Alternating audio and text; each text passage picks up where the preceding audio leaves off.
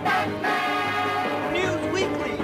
What's going on, everybody? Welcome back to another Batman News Weekly. This is episode 185 in year 4, and we thought we weren't going to have any news until yesterday happened, and a whole bunch of shit came out. But the first thing we're going to talk about is the first thing that came out this week, and that is the first visual, I guess, appearance or the first time we've got to see Lady Gaga as Harley Quinn. So, Clay, I believe you sent this in the Discord. And what were your first initial thoughts of it? So I think it looks pretty clean. I think it is visually the same kind of aesthetic that Joker has. It's nothing too flashy, nothing too comic booky, you know. I've been hearing on Twitter, and again, Twitter is not real life, so you got to take this with a grain of salt. But people thought this was a little too comic booky, like that it kind of like took them out of it a little bit. And I don't know why. Like it was too flashy is some people's wordings. I don't understand it. Like how do you feel about this? That looks like if I were to just go to like a fucking rock show on the weekend outfit by any woman. Like, yeah, honestly, it looks like any kind of like punk rock type of style. Yeah, I will say makeup looks kind of shitty because they tried to do the diamond things around her eyes. That would be my only complaint. I have no complaint about the outfit, but you can see like her eyeliner tries to make a diamond at the top and at the bottom looks like they're fucking. I barely see like right above the eyelid. I saw more so just like the extra liner above her eyebrow and of course below her eye. You could also just assume just because of the way that Gotham is usually portrayed, humidity and all of this stuff. Depending on what kind of scene this is, you do see officers behind her. Maybe she's being captured in some sort of way, or maybe they are following her like soldiers. I don't know, but like it looks like it could be an intense scene, and this is probably like a slow moment in there. Yeah, I'm laughing right now. For those people that don't know, I've kind of upstarted the reaction channel again, and we just got a post from Ethan. He wants me to react to Clayface stuff. I'm not going to react to Clayface stuff, Ethan, when it's somebody and their stupid face on the screen. Okay? Okay? Like, you know, those people on TikTok that are like, oh, James Gunn just announced, you know, and their stupid face is covering the whole thing. And it's like, dude, let me just show the content. Just show the content. I don't want you in the way. Anyways, but yeah, so with the Lady Gaga stuff, I think it looks cool. There's a lot, of course, you know, the good thing about Joker is they do showcase or they film a lot of stuff in the real world, right? It's not all studios. They're not recreating New York on a lot of these scenes. They're actually in New York and they're filming outside. So there's been a lot of like, you know, people that have cell phones, people in their houses that are recording, all that jazz. So there's a lot of cool stuff out there. I'm ignoring all of it. I'm like, look, I know what to expect from Joker, and I don't want to. I know this is going to happen because we still haven't got any confirmation of it. If it is a musical, we're going to see some dancing at some point, unless they're like, you know what? We don't want to show any of that. So that's all going to be in studio, which would be cool. It would kind of, if we don't see it out in the streets, I think it would 100% go with the idea that we had that like, the musical portion of this movie could be kind of like the wacky in the mind type of thing where like everything is almost like a dream. And so in that case, they can definitely do it in studio. They can do their VFX work and everything else that they need to do without showing a whole bunch to the public while they're filming. I think they would recreate the stairs in studio instead of filming if they're doing a dance number on the stairs. Because I feel like those things are so popular now, they can't film there anymore. Probably. So they had to like recreate it. I've actually been I don't follow him, but he comes on my YouTube shorts a lot. This prop master guy that does puns. Have you seen that guy? Always wears a baseball hat. But I like watching him because he kind of shows a lot of the inside stuff of like, oh yeah, we had to apparently that he worked on some scene that was filmed here in Texas. And was all like, it was a recreation of like a war ambush that happened in Afghanistan or something like that. And he was talking about how it was like one of the worst, not like the hardest things he's done. because they had like, I think this might have happened after the whole incident with Alec Baldwin. So they had to like constantly check the guns. He was like, we had to check the guns like 3 times before shooting at all. And so he was like, it was crazy. And then these are like automatic guns. So they have to like really, really check. And it's just like constant like firing and stuff. But he reveals all of the like how, you know, how they make fake food, how they make the weapons, how they make like the wrench sounds and all that kind of stuff. Like it's amazing to watch the behind the scenes stuff. I wish he would work on Batman and stuff just so I could be like, oh yeah, show me the insides, but they would never allow that. But again, that's some way, we talked about this last week. They should have people like this, like social media stars working on these movies to get people hyped. You know what I mean? Like, I think that would be cool content. Like, find these kind of creators, integrate them, be like, oh yeah, come on the set. We're going to have you build something. We're going to use it in the movie. You can do that as a social media thing, right?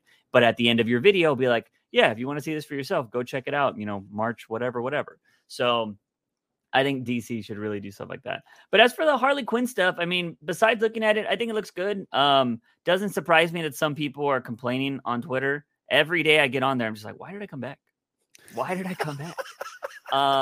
Because it's just so much bitching. Yesterday, I got like, I'm trying not to engage with a lot of people, but you posted about Grace Randolph saying all this stuff about James Gunn, right? And James Gunn shooting her down. I love it every time he does it, especially with her.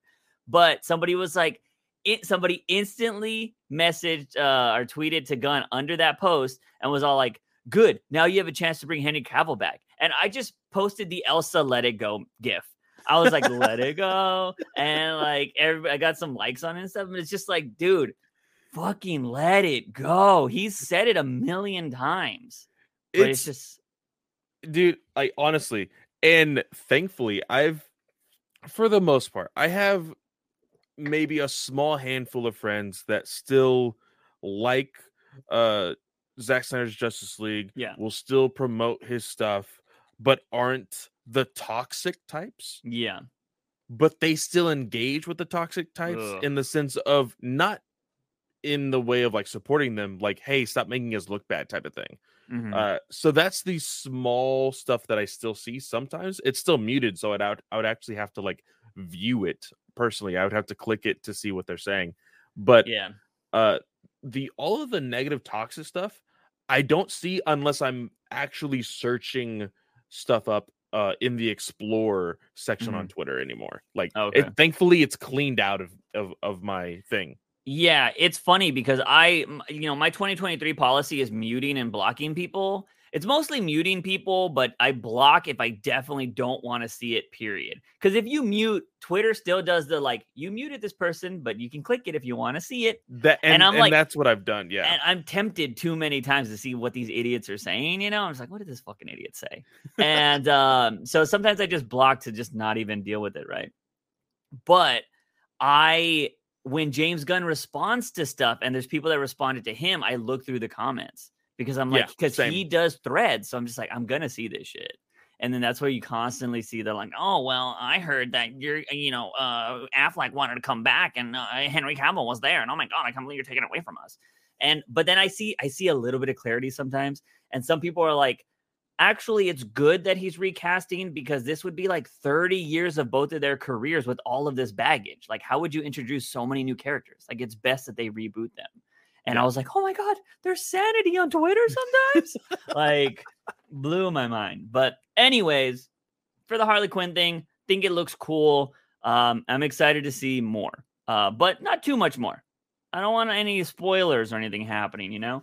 So, because I want to go into that movie, like, I don't even need a trailer, to be honest. We'll watch it. I'm trying to remember the stuff that we were seeing when it came to the filming of the Joker. We saw basically the same thing in the sense of a lot of pictures on the street, some random videos here and there. He got hit by the car. That was definitely one of them. I think that was definitely one of them. But as far as story goes, I think that we couldn't have really been spoiled by any of the stuff that other people posted. Just because there is such a deep narrative in the actual script of the movie rather than just visually, that you can't just be like, oh, let me go in studio and have this one part. Like the whole thing, spoiler for Joker, the killing of Robert De Niro. Like they're not just gonna show that in the open streets or whatever. Yeah. So I think that we should be fine. Now I'm gonna disagree with you. I think I do need to see a trailer. Really? Okay. Because I think I was the one that, although I think a musical would be cool, I'm still a little on the fence with how it all works. So I would want to see and kind of get the vibe of what that musical will feel like and look like.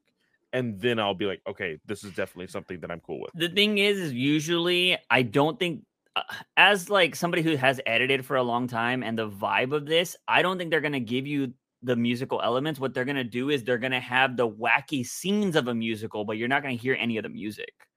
I wouldn't show you that as an editor. True. I'm sure that they will put like one of the Joker themes. Yeah, I would do intensity. Like I would make the same tone as the previous movie, but I would show you scenes a la La La Land.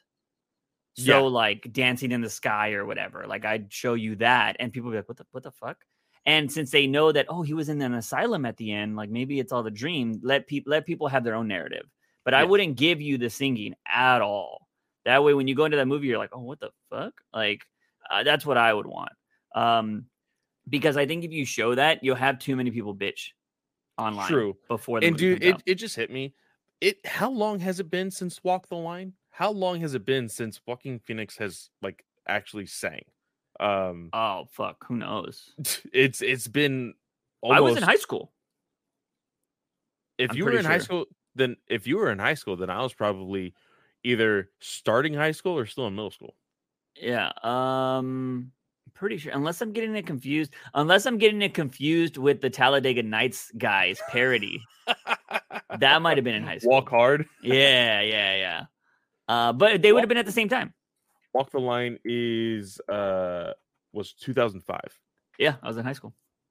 I was a junior. Damn. Yeah, well, actually, no, I might have been a senior because I specifically remember being in film class, and I was a senior when I was in film class. So it must have been, is it the end of 2005? I think it was, because I did not start high school until 2006. Okay, yeah. So because I graduated in 2006, but you graduate in June, Yeah. So yeah. So yeah, definitely. But yeah, I don't know why I specifically remember that though. I don't know if it's because we saw trailers for it in class, or because that class was just watching movies and talking about movies. Like that's all it was. I mean, we filmed movies too, but yeah, it was wild.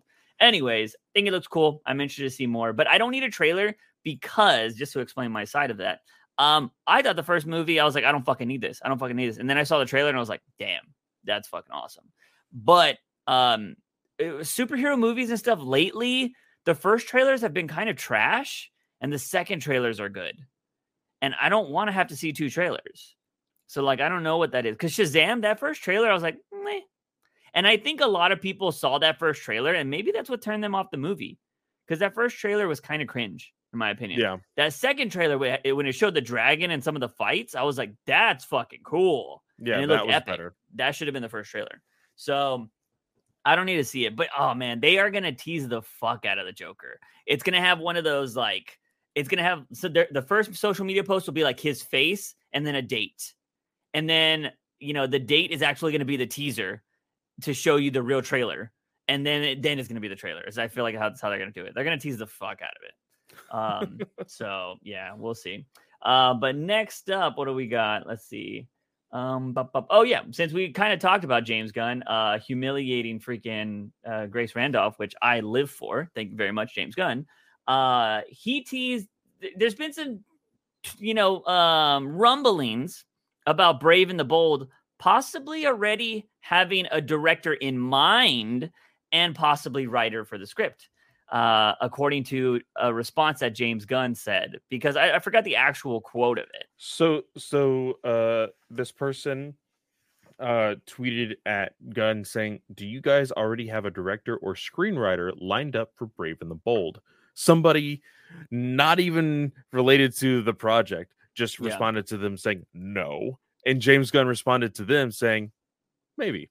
Yeah. And that was it. It was literally just maybe.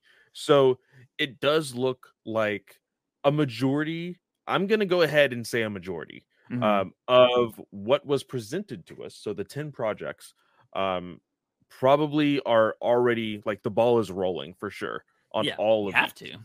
to. Yeah. But I'm interested to see what direction they're going with this, because a lot of people think that Brave and the Bold will, like, although the subject matter of Damien being a little bit of a darker hero, and especially when he's introduced, and all of that, people assume that Brave and the Gold is going to be a little bit silly. And Brave and the Gold?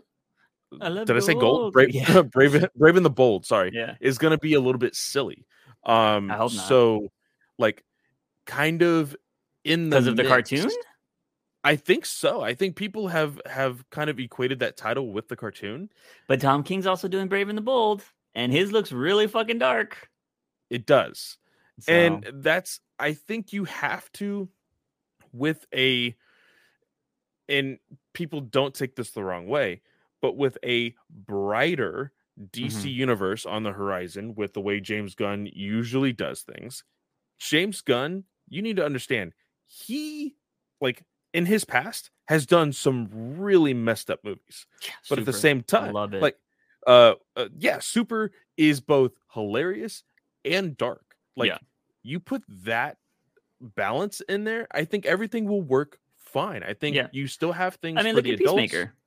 Exactly. Yeah. You still have things for the adults, while you can also have just like the lightheartedness of heroes in the movies. Like, I think that'll work perfectly. Yeah, and if I'm not mistaken, you weren't a fan of Peacemaker at first, right? Like, you going into it, were questionable. Yeah, I was very questionable on Peacemaker, just because in the Suicide Squad, I didn't like his character because of how much of a dick he was and all of this other stuff, and it really worked for me after the first episode. Like, dude, by the end of the first episode, when that chick freaking explodes, I was just like, oh fuck, this this show is for me. If y'all have not seen Super, you're doing yourself a disservice. Like, Super was one of those movies that I just threw on one day, and I was like, I kind of want to watch something. And I was like, let me watch a stupid superhero type of movie. And I thought it was kind of along the lines of like Kick-Ass or something.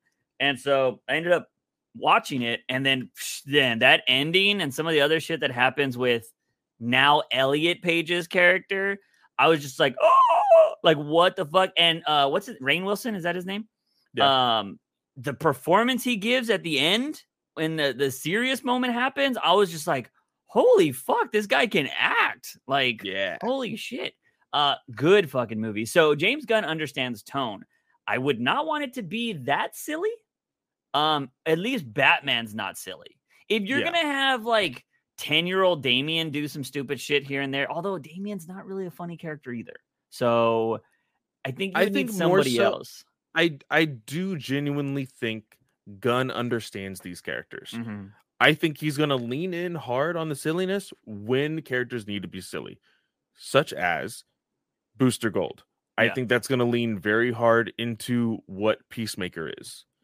When you look at characters like Booster Gold and Blue Beetle together, Ted Kord Blue Beetle, not Jaime Reyes, I think you're going to lean hard into that stuff. Yeah. The Terrifics, I think you're going to have a nice balance. Well, we haven't even talked about that yet, so.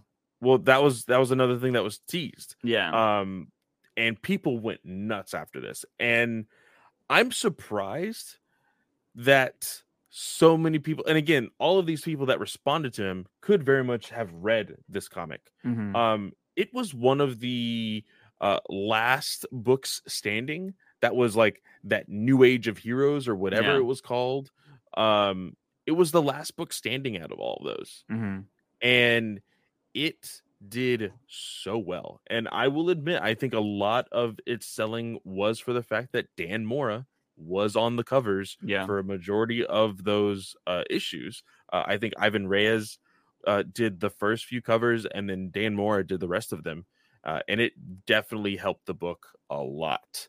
But it's a great story. It's a fun read, wacky, It's basically the Fantastic Four of DC. Yeah. And I think that with Mr. Terrific being like the serious character, the Batman-esque character, you having Plastic Man, that's wacky. Yeah. Metamorpho, we saw, just a small glimmer of him in Danger Street, the comic that we're reading. He's a little bit more serious there, but usually he is kind of like in the middle, sometimes wacky, sometimes serious, depending on we're what also book he is in. Reading him in World's Finest, so that's true too. Yeah, so yeah, he's been getting a lot of play lately, which I think is very interesting. Which is good because now people can be like, oh, how do I learn about this character? Mr. Terrific is a great character because here's the thing. I don't know. We have a question, if I'm not mistaken. It's part of a question later on, talking about possibility of Black Batman, in movies. Don't think that would happen. We'll talk about it later when the question comes up. But I'm curious if James Gunn is like, we're not going to have to do a lot of this switching and casting of people because I'm actually going to elevate badass Black characters or badass Latino characters or badass Asian characters, which is not what a lot of people do. And so if you're going to give me Mr. Terrific, that's awesome. You know what I mean? I want to see him. You can give me Black Lightning, badass. I'm down. Give me those types of, I don't think we're going to get Cyborg. But give us a cyborg that's not gonna stir up a lot of shit on social media. I'm gonna hold off because I think if we are introduced to the Bat family, that introduces the possibility of Titans, Teen Titans, and Young Justice, all three. And Cyborg has played in all three of those camps. I think that anybody is on the table, but I do believe, other than the Trinity, everybody that was on the Justice League before may be taking a little bit of a sideline, maybe for the first 2 years, maybe for the first 3, but not completely out. Yeah. I don't want it to be Ray Fisher just because I didn't like his attitude about the whole booyah thing. Not even talking about the drama that's going on. I just never liked what he said about, he's like, I didn't want to say booyah. I don't think it fit my character. I'm like, that is your fucking character. You know what I mean? Booyah is a huge thing with Cyborg. It definitely was made a big thing with the Teen Titans show, which elevated the title overall with this generation of people who enjoy Teen Titans. Yeah. They made it a thing in the comics after a while. And I understand wanting to bring a serious tone to a character. Yeah. But if you just say it once, cool. Just say it once, Yeah. Because you can do it right after throwaway cameo line type of thing. Yeah, it's right after a big moment, right? A huge explosion. It's like booyah, and it's yeah, he did the thing. As much as we meme this shit, it's so awesome when something. We just saw John Wick, and it's all like John, and then it's just oh shit, John Wick. They know it's John Wick. It's crazy. I've heard a lot of people watch that movie. I haven't heard anybody say bad thing about it. So, no, I think it's a 10 out of 10 for almost everybody who's watched it, which is insane. Yeah, it's fucking great. I love it. Also, the consensus is the people that I know, everybody's either seen all the John Wicks or have seen none of the John Wicks. There's no in between. Yeah, no, same. Yeah. So pretty great stuff. If y'all haven't seen that movie, y'all should go watch it. We watched it after we recorded last week's podcast. It is fire. Anyways. So Brave and the Bold possibly having a writer and director in talks, maybe. Any ideas who you think it would be? I think we've probably talked about this on the podcast before, right? We've talked very little about this in the sense of we think there could be a possibility of King working a little bit on the script, whether that be the first draft or the second draft, whatever. He probably has some sort of input. Remember, they do have a writer's room for the overall narrative of this new DC universe that they're putting on the big screen. So it's going to be very interesting who they attach to this. I couldn't tell you. I honestly couldn't tell you. It would be very interesting if oh shoot, what is her name? She has, of course, been the screenwriter for almost every DC project Christina recently. Hudson, that's right. Yeah, Christina Hudson. It would be really wild if she got a chance to do just Batman. Yeah. No? Yeah. I mean, if she's still, I mean, I'm curious because like writers will be a part of a movie, right? And I think there's like something with the Writers Guild or whatever. If you wrote the first draft of a movie, I think you're still technically a part of the movie or a part of the credits or whatever. Or you like, I think the rule is something like if you wrote 60% of the script or something like that, you are the writer no matter what, or some shit like that. And so a lot of rewriters will come in and try to destroy 50% of that thing to make it their own. So they're the writer of the movie. I've heard some fucked up stories like that. So I think that's kind of something that happens in the industry, which could have been what happened with Justice League. So very possible. But yeah, I don't know if she wrote all of the Flash, right? Like if we are going with what Tom Cruise is saying, a great fucking superhero movie, and the world needs this movie right now. If we're going with all the hype that the Flash is getting, I hope that was all Christina Hudson, and like that's her original idea. And because you mentioned it, I believe it was either in our Shazam review or previously. She has had more misses than hits with the canceled Batgirl, with Harley Quinn or the Emancipation of One Harley Quinn, the Birds of Prey movie, like in our eyes, not being a complete hit, but a miss. So it would be very interesting to see if she is going to be like a bigger writer going forward, or just somebody that is pitching ideas because of her experience with the old DC movies. Was she listed in the writer's room? I believe she was. I can double check. Yeah, because I don't remember all the names that were a part of that. But I mean, I wouldn't be surprised. She's done a lot of work for them, so they probably like her.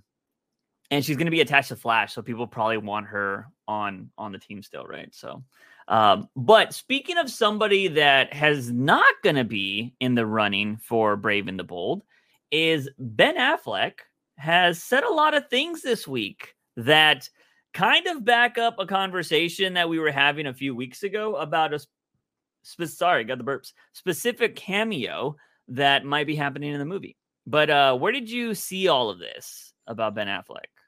So there is a clip going around on Twitter. It has a like a small little GIF that, or possibly just like a clip of the trailer that we got during the Super Bowl. Yeah, of Ben Affleck's Batman, of course, on the bridge. This is where we see the blue and gray cowl Batman suit, and it just has the audio placed above it. Mm-hmm. And it was I can't remember what podcast he was on, but Ben Affleck does talk about his experience there, and he said, it's my best performance. It's my best performance. And he's like, and they were like, what? He's like, after all these years of playing Batman, I finally got it right.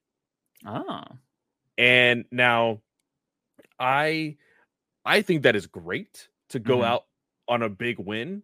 Yeah. But of course, I'm searching this, and there's so many people. Of course, there is a whole bunch of the cult that I don't know, and I just keep finding them, and I keep having to mute them and block them. Yeah. There's so many people that took the narrative of, oh, so Ben Affleck hates Snyder now, and he's shitting all over Snyder's movies, and he's gonna act like Snyder's movies don't exist anymore and only the Flash does. Okay, whatever. It's like, that's not what he fucking said. Like, he just said that he was so enthralled with this script and how it worked out and how it was directed that he feels like it's his best performance.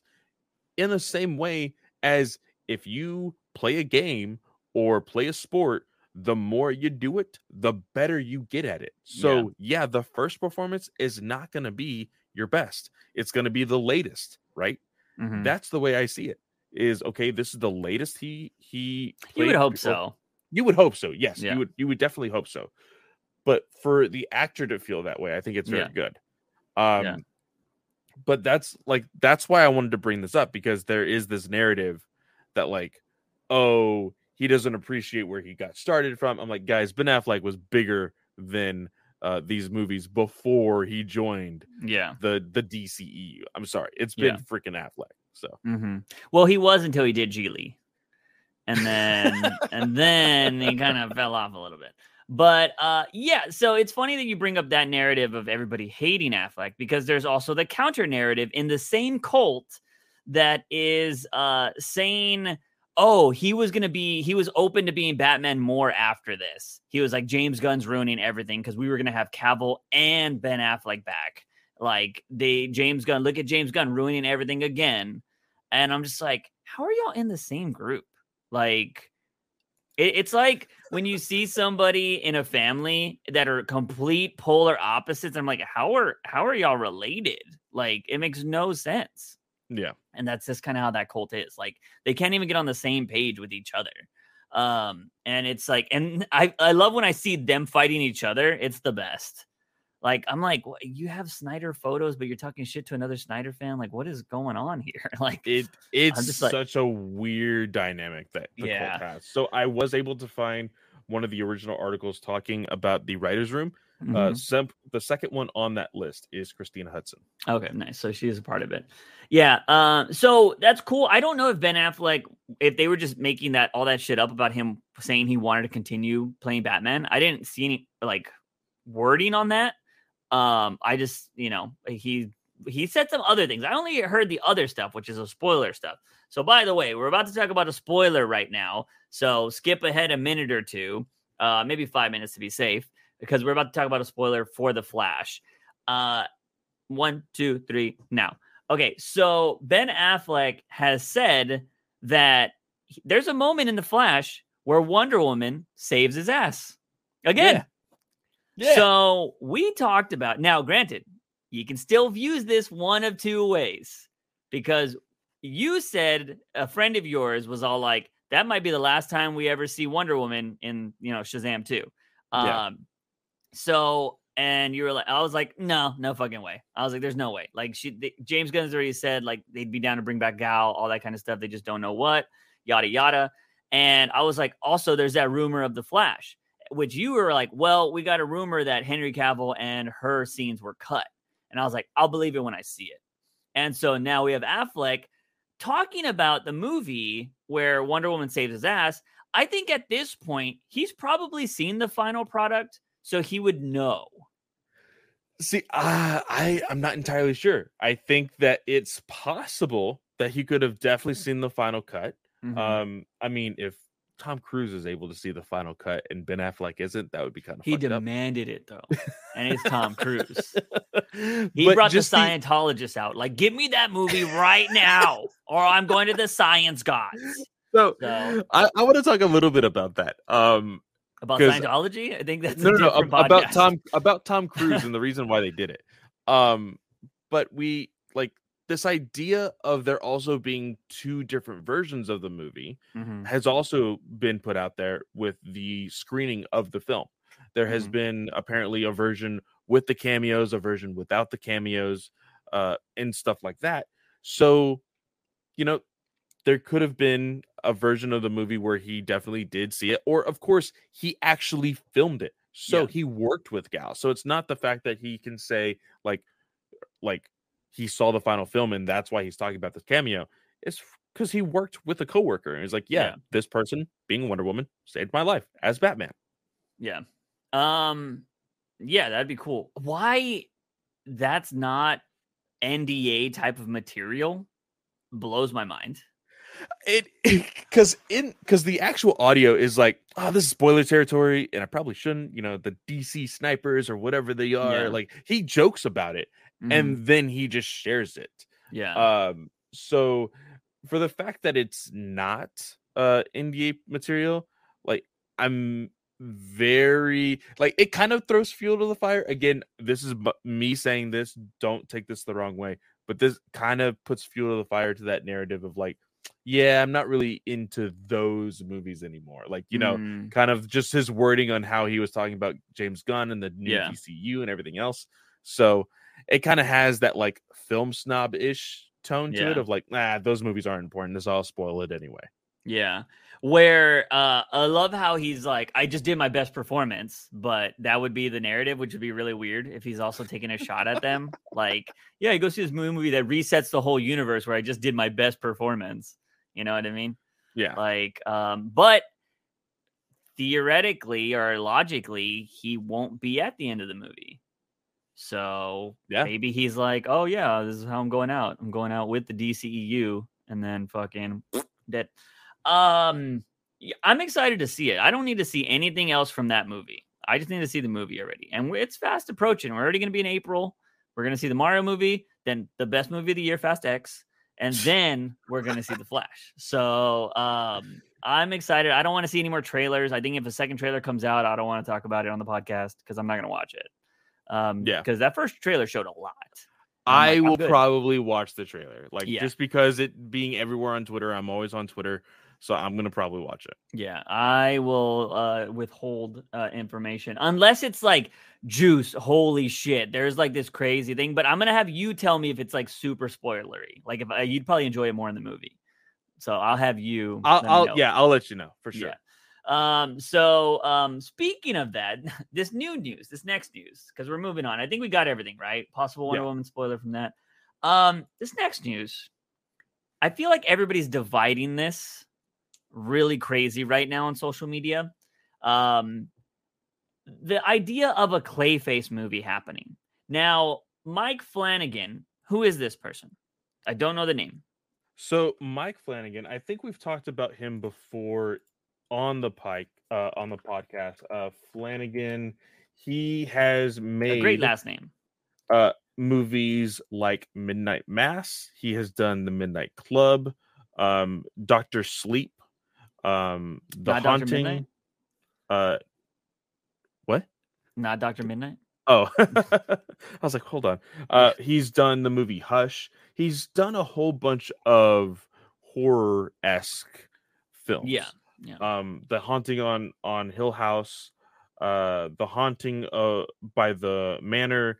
So I guess that is some sort of series of movies, The Haunting.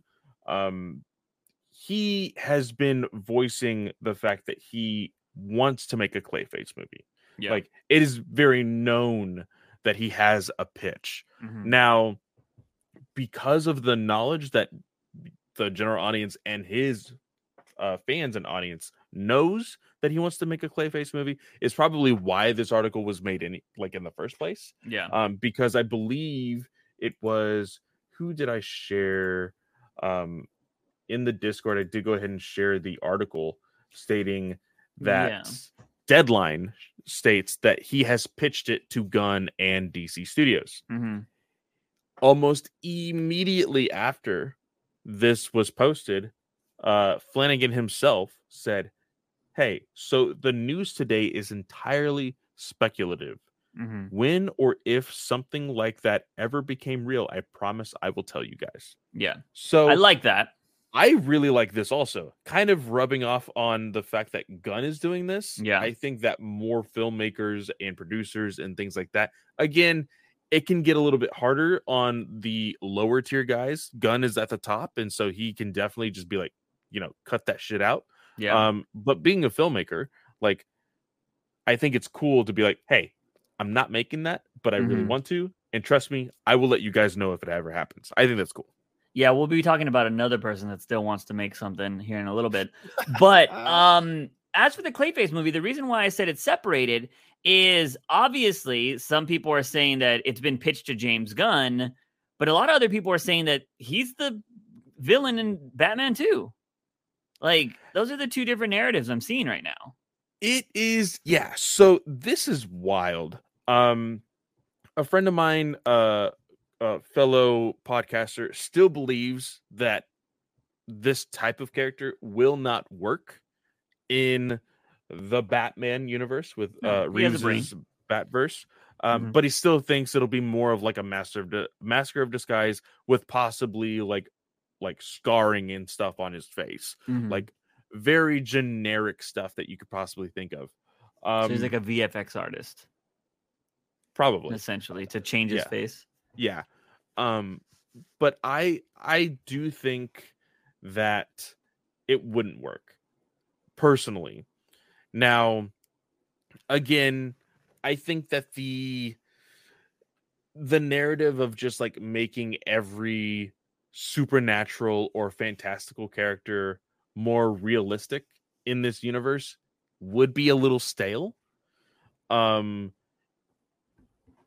I also think that diving into the supernatural or fantastical, even just a little bit in this already created universe, might be a little too jarring for people. Yeah. And so I think it could very much get people to tear away from the idea of like, oh yeah, Matt Reeves is Batman versus what I want. Because as the same friend, fellow podcaster, had said that like a lot of people aren't liking Shazam 2 because it's more of the same thing. Mm-hmm. The Batman was quote unquote different because it was a longer form of narrative storytelling. It was a detective story. It was more of like the HBO-esque type of script and storytelling of like what you would look at with like True Detectives and everything else put into a Batman movie. That was the pitch. And I think they did do it. It just wasn't our vibe. Yeah. So to then put the quote of the same stuff that we're getting into that universe, I think people are going to be like, that's not why I went to go see the Batman. Yeah. I went to go see the Batman for this reason. And now it's turning into the stuff that I don't want to watch. So I'm not going to watch this anymore. Yeah. You know?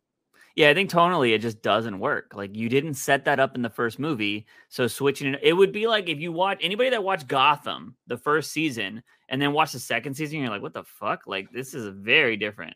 And because the first season was supposed to be like a cop drama. It was supposed to be GCPD. I dare everybody to watch the first Fast and Furious movie and then skip all the way to 7. Skip all the way to 9. Be fucking they go to space. Like, you know? That I don't think it'll be that dramatic of a change. I still think that Reeves would be able to keep a lot of the tones of the Batman because I think that is simple, that is easy. Yeah. But like I just think diving too much into fantastical could be damaging to his universe. Yeah, and here's the thing. Since Mike Flanagan, I've never seen any other movies, so I can't say like, oh yeah, he would totally be able to pull this off. But just hearing that he's a possible horror type, it seems like he's a horror director. I don't think that's the best thing for Clayface. I don't think Clayface is necessarily a horror type character. You know what I mean? Now, if you're talking about like Swamp Thing or something like that, I can totally get the horror aspect. Maybe even like Man-Bat.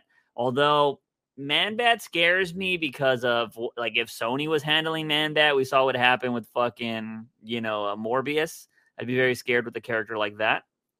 But for the most part, I don't know if a horror director is the best thing for a Clayface type character, in my opinion.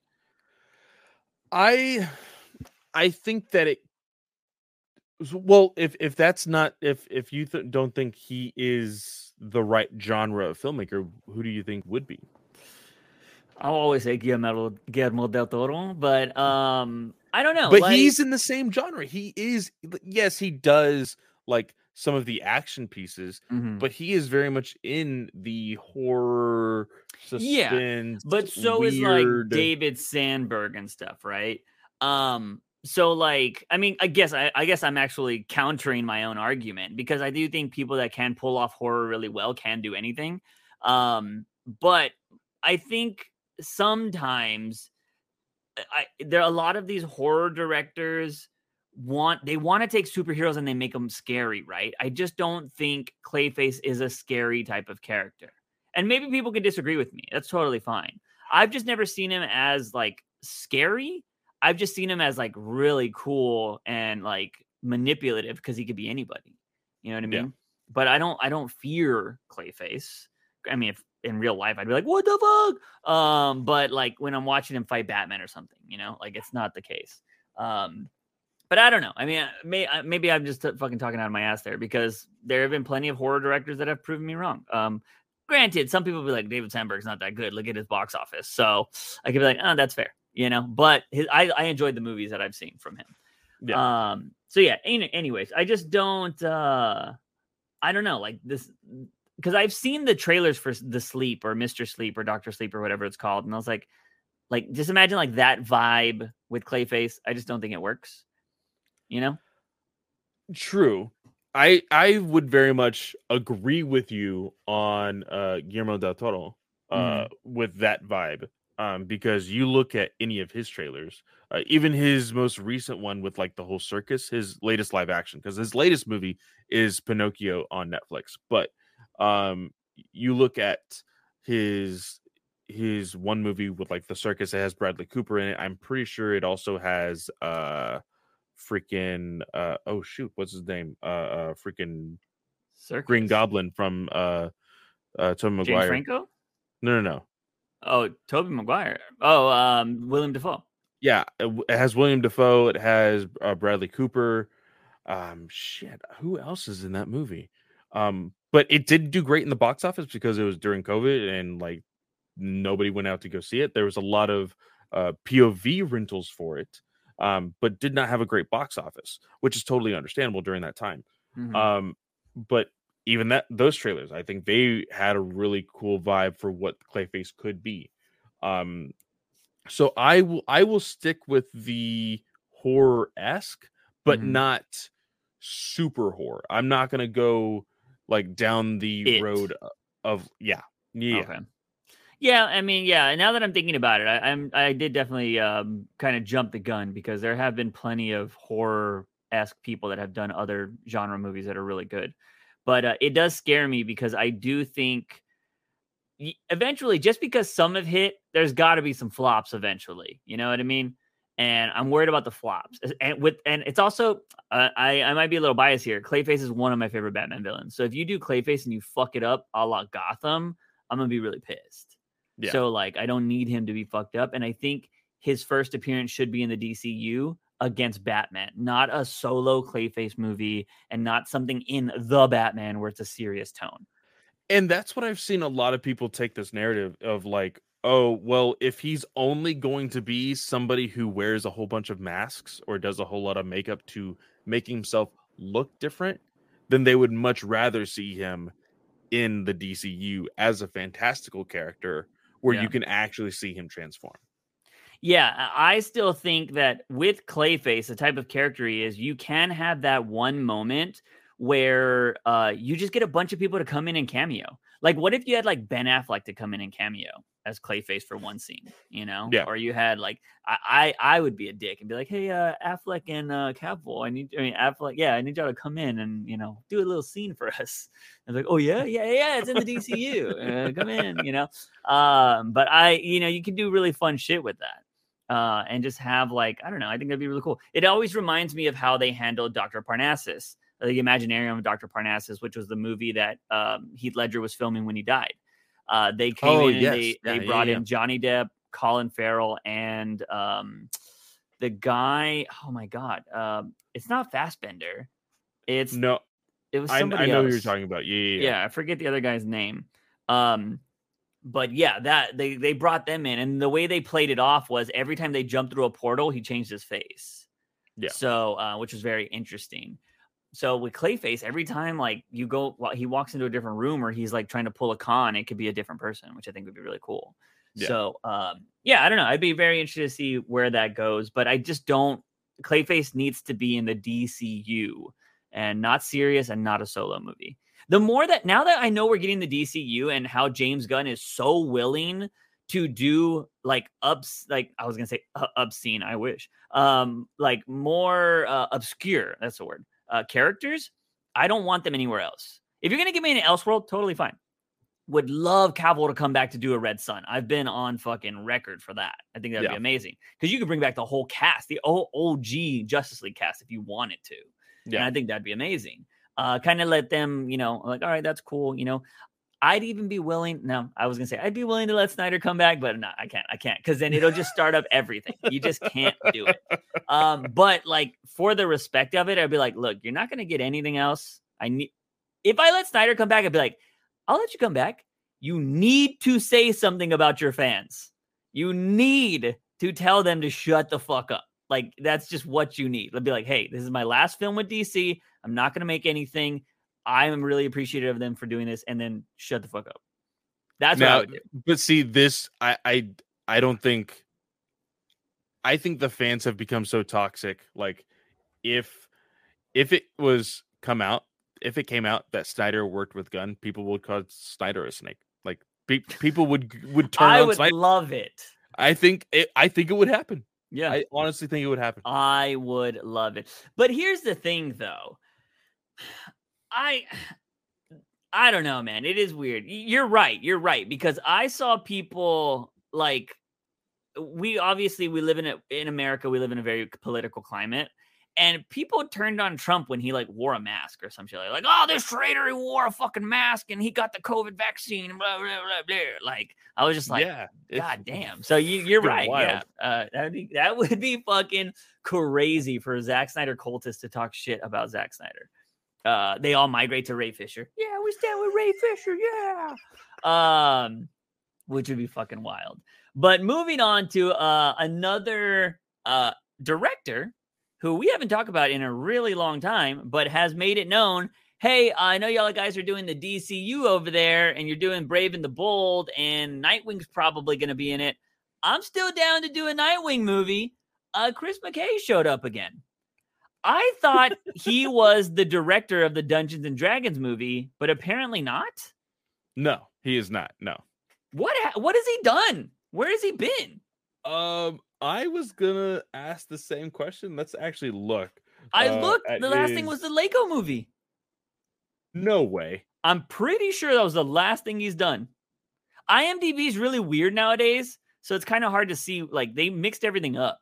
So, it looks like he has also been a part of the Tomorrow War on Amazon Prime. He was the director of that. Oh, yeah. Which I heard was a really good movie.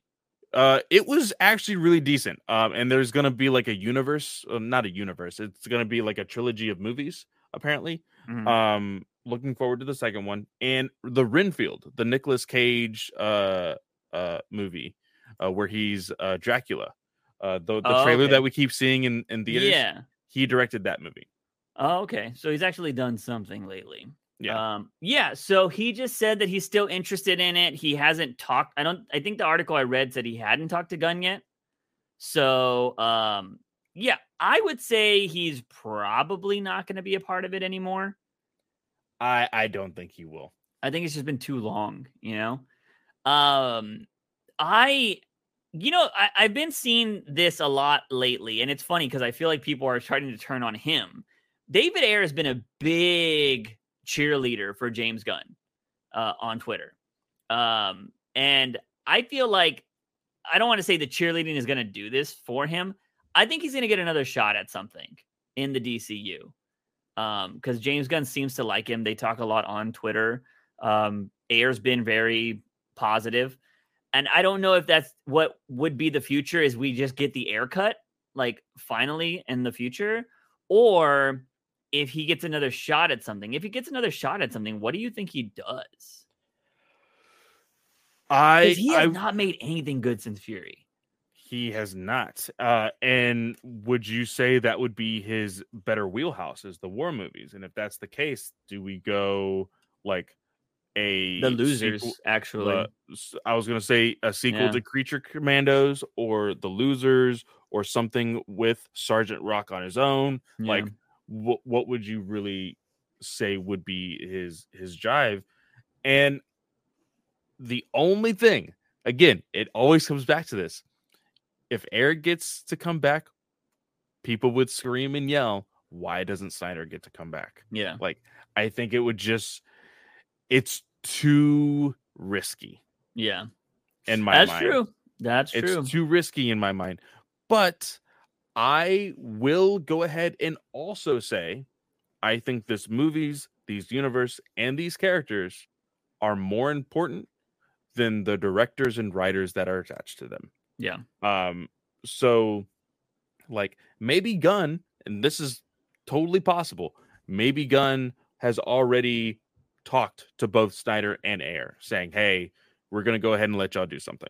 Like maybe he already has. So we'll see. He has spoken to them, whether the people want to believe it or not. But that is what he has said on Twitter, that he has spoken to both of them. But, it is what it is. So that is all the movie news. But we do actually have quite a bit of comic news for this week. First being not something I'm very happy about. And it has been revealed because I think, what happened this past weekend? WonderCon? Was that the big convention? So WonderCon happened. DC, that's usually where DC is located. I mean, well, Anaheim's not that far from LA. But what ended up happening was there was a lot of stuff about Dawn of DC. We got to see some stuff about Tom King. We'll be talking about in a moment. But the big thing that people are talking about on Twitter, with a lot of groans, is a Bat-Cat showdown event that is going to be happening. Now, there wasn't really any, details about it.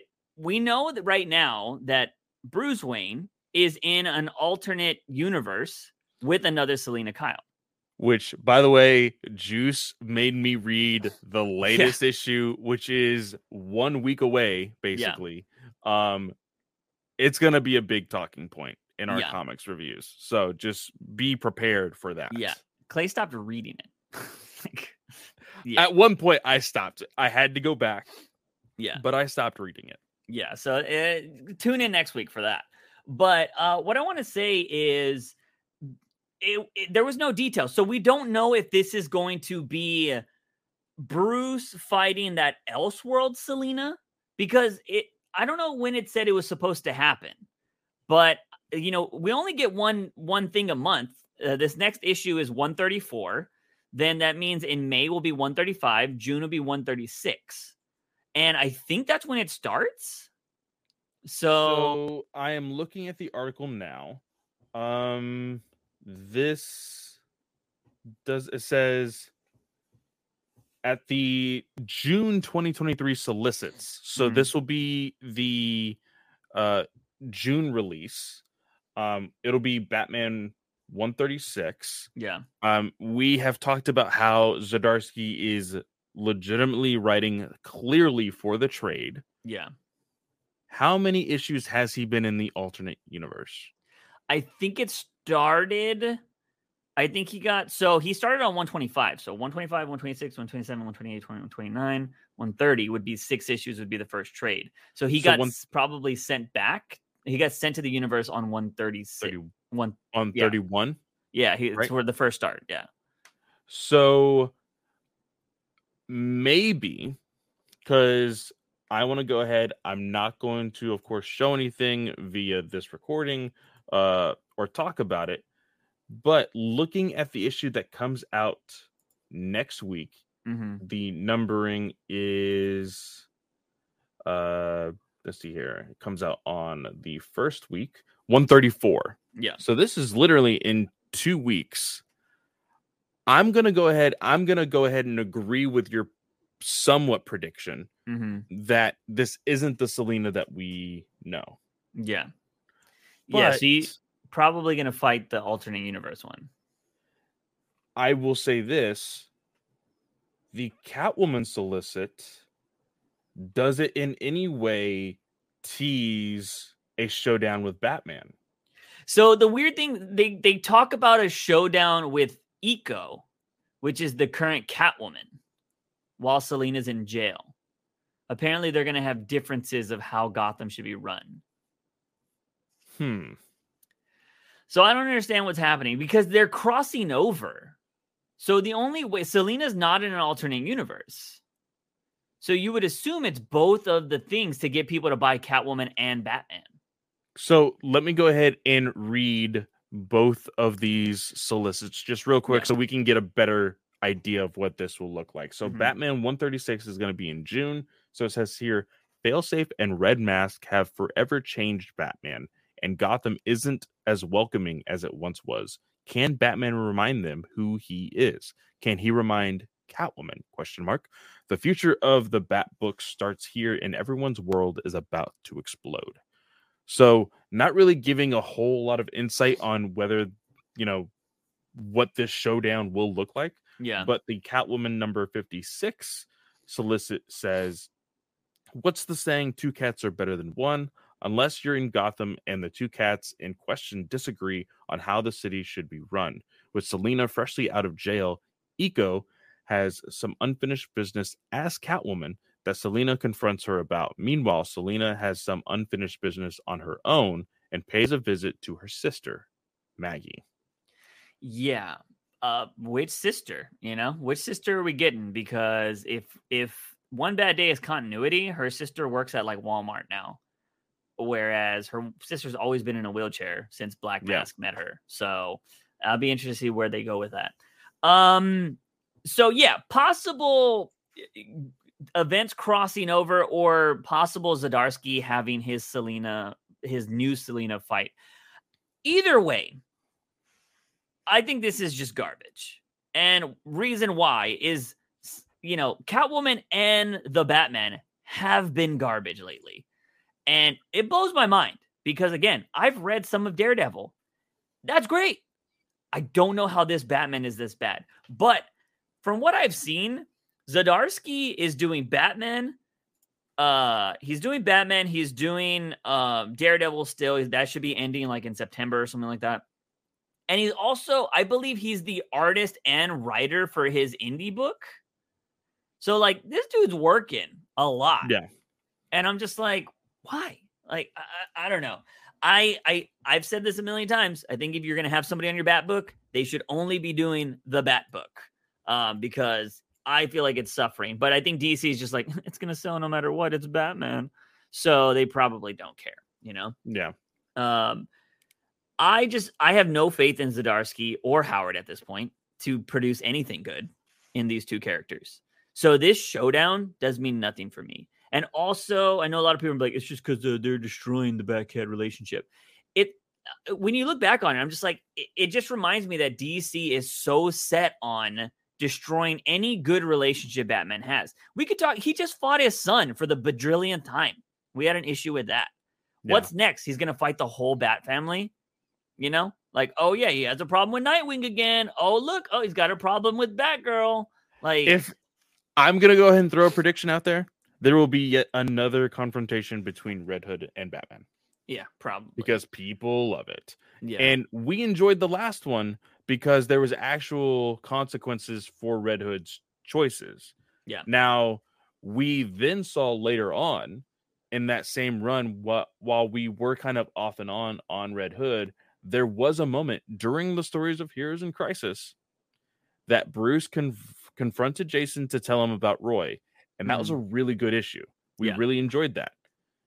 But, like, we're kind of tired of the confrontation of family and destroying of relationships. Like, we want to see progression with our characters, not regression. Yeah. And that also brings me to, we had Raphael mention, like, oh, yeah, Raphael, I believe, was the one that shared this originally, the Bat-Cat event. And he mentioned something along the lines of, oh, look, they're just constantly trying to erase everything that Tom King has done in the books. And he mentioned he was like, especially after reading the recent Flash. And I was like, I don't read Flash, so I have no idea what you're talking about. So Clay had to fill me in on what's going on with that. But he also made a comment of, Raphael feels like DC feels like Tom King's run ended at 50, which I feel is a very interesting point because they constantly reference that. And so I'm just like, yeah, I could see that. The constant reference of, but also, if I'm not mistaken, I'd have to go back and read it. I feel like Williamson commented on King's run. We know Jeff Johns did. Jeff Johns 100% made King's run continuity in that first issue of Flashpoint Beyond.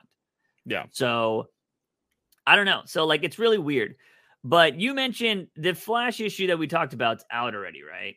It came out this week or 2 weeks ago, something like that. It did come out. We can talk about it.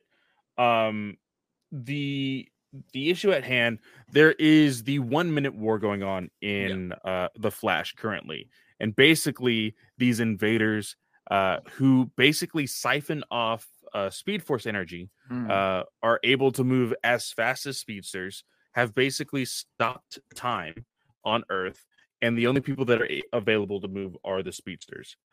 During this time, Wally, the Flash, attempts Which to one?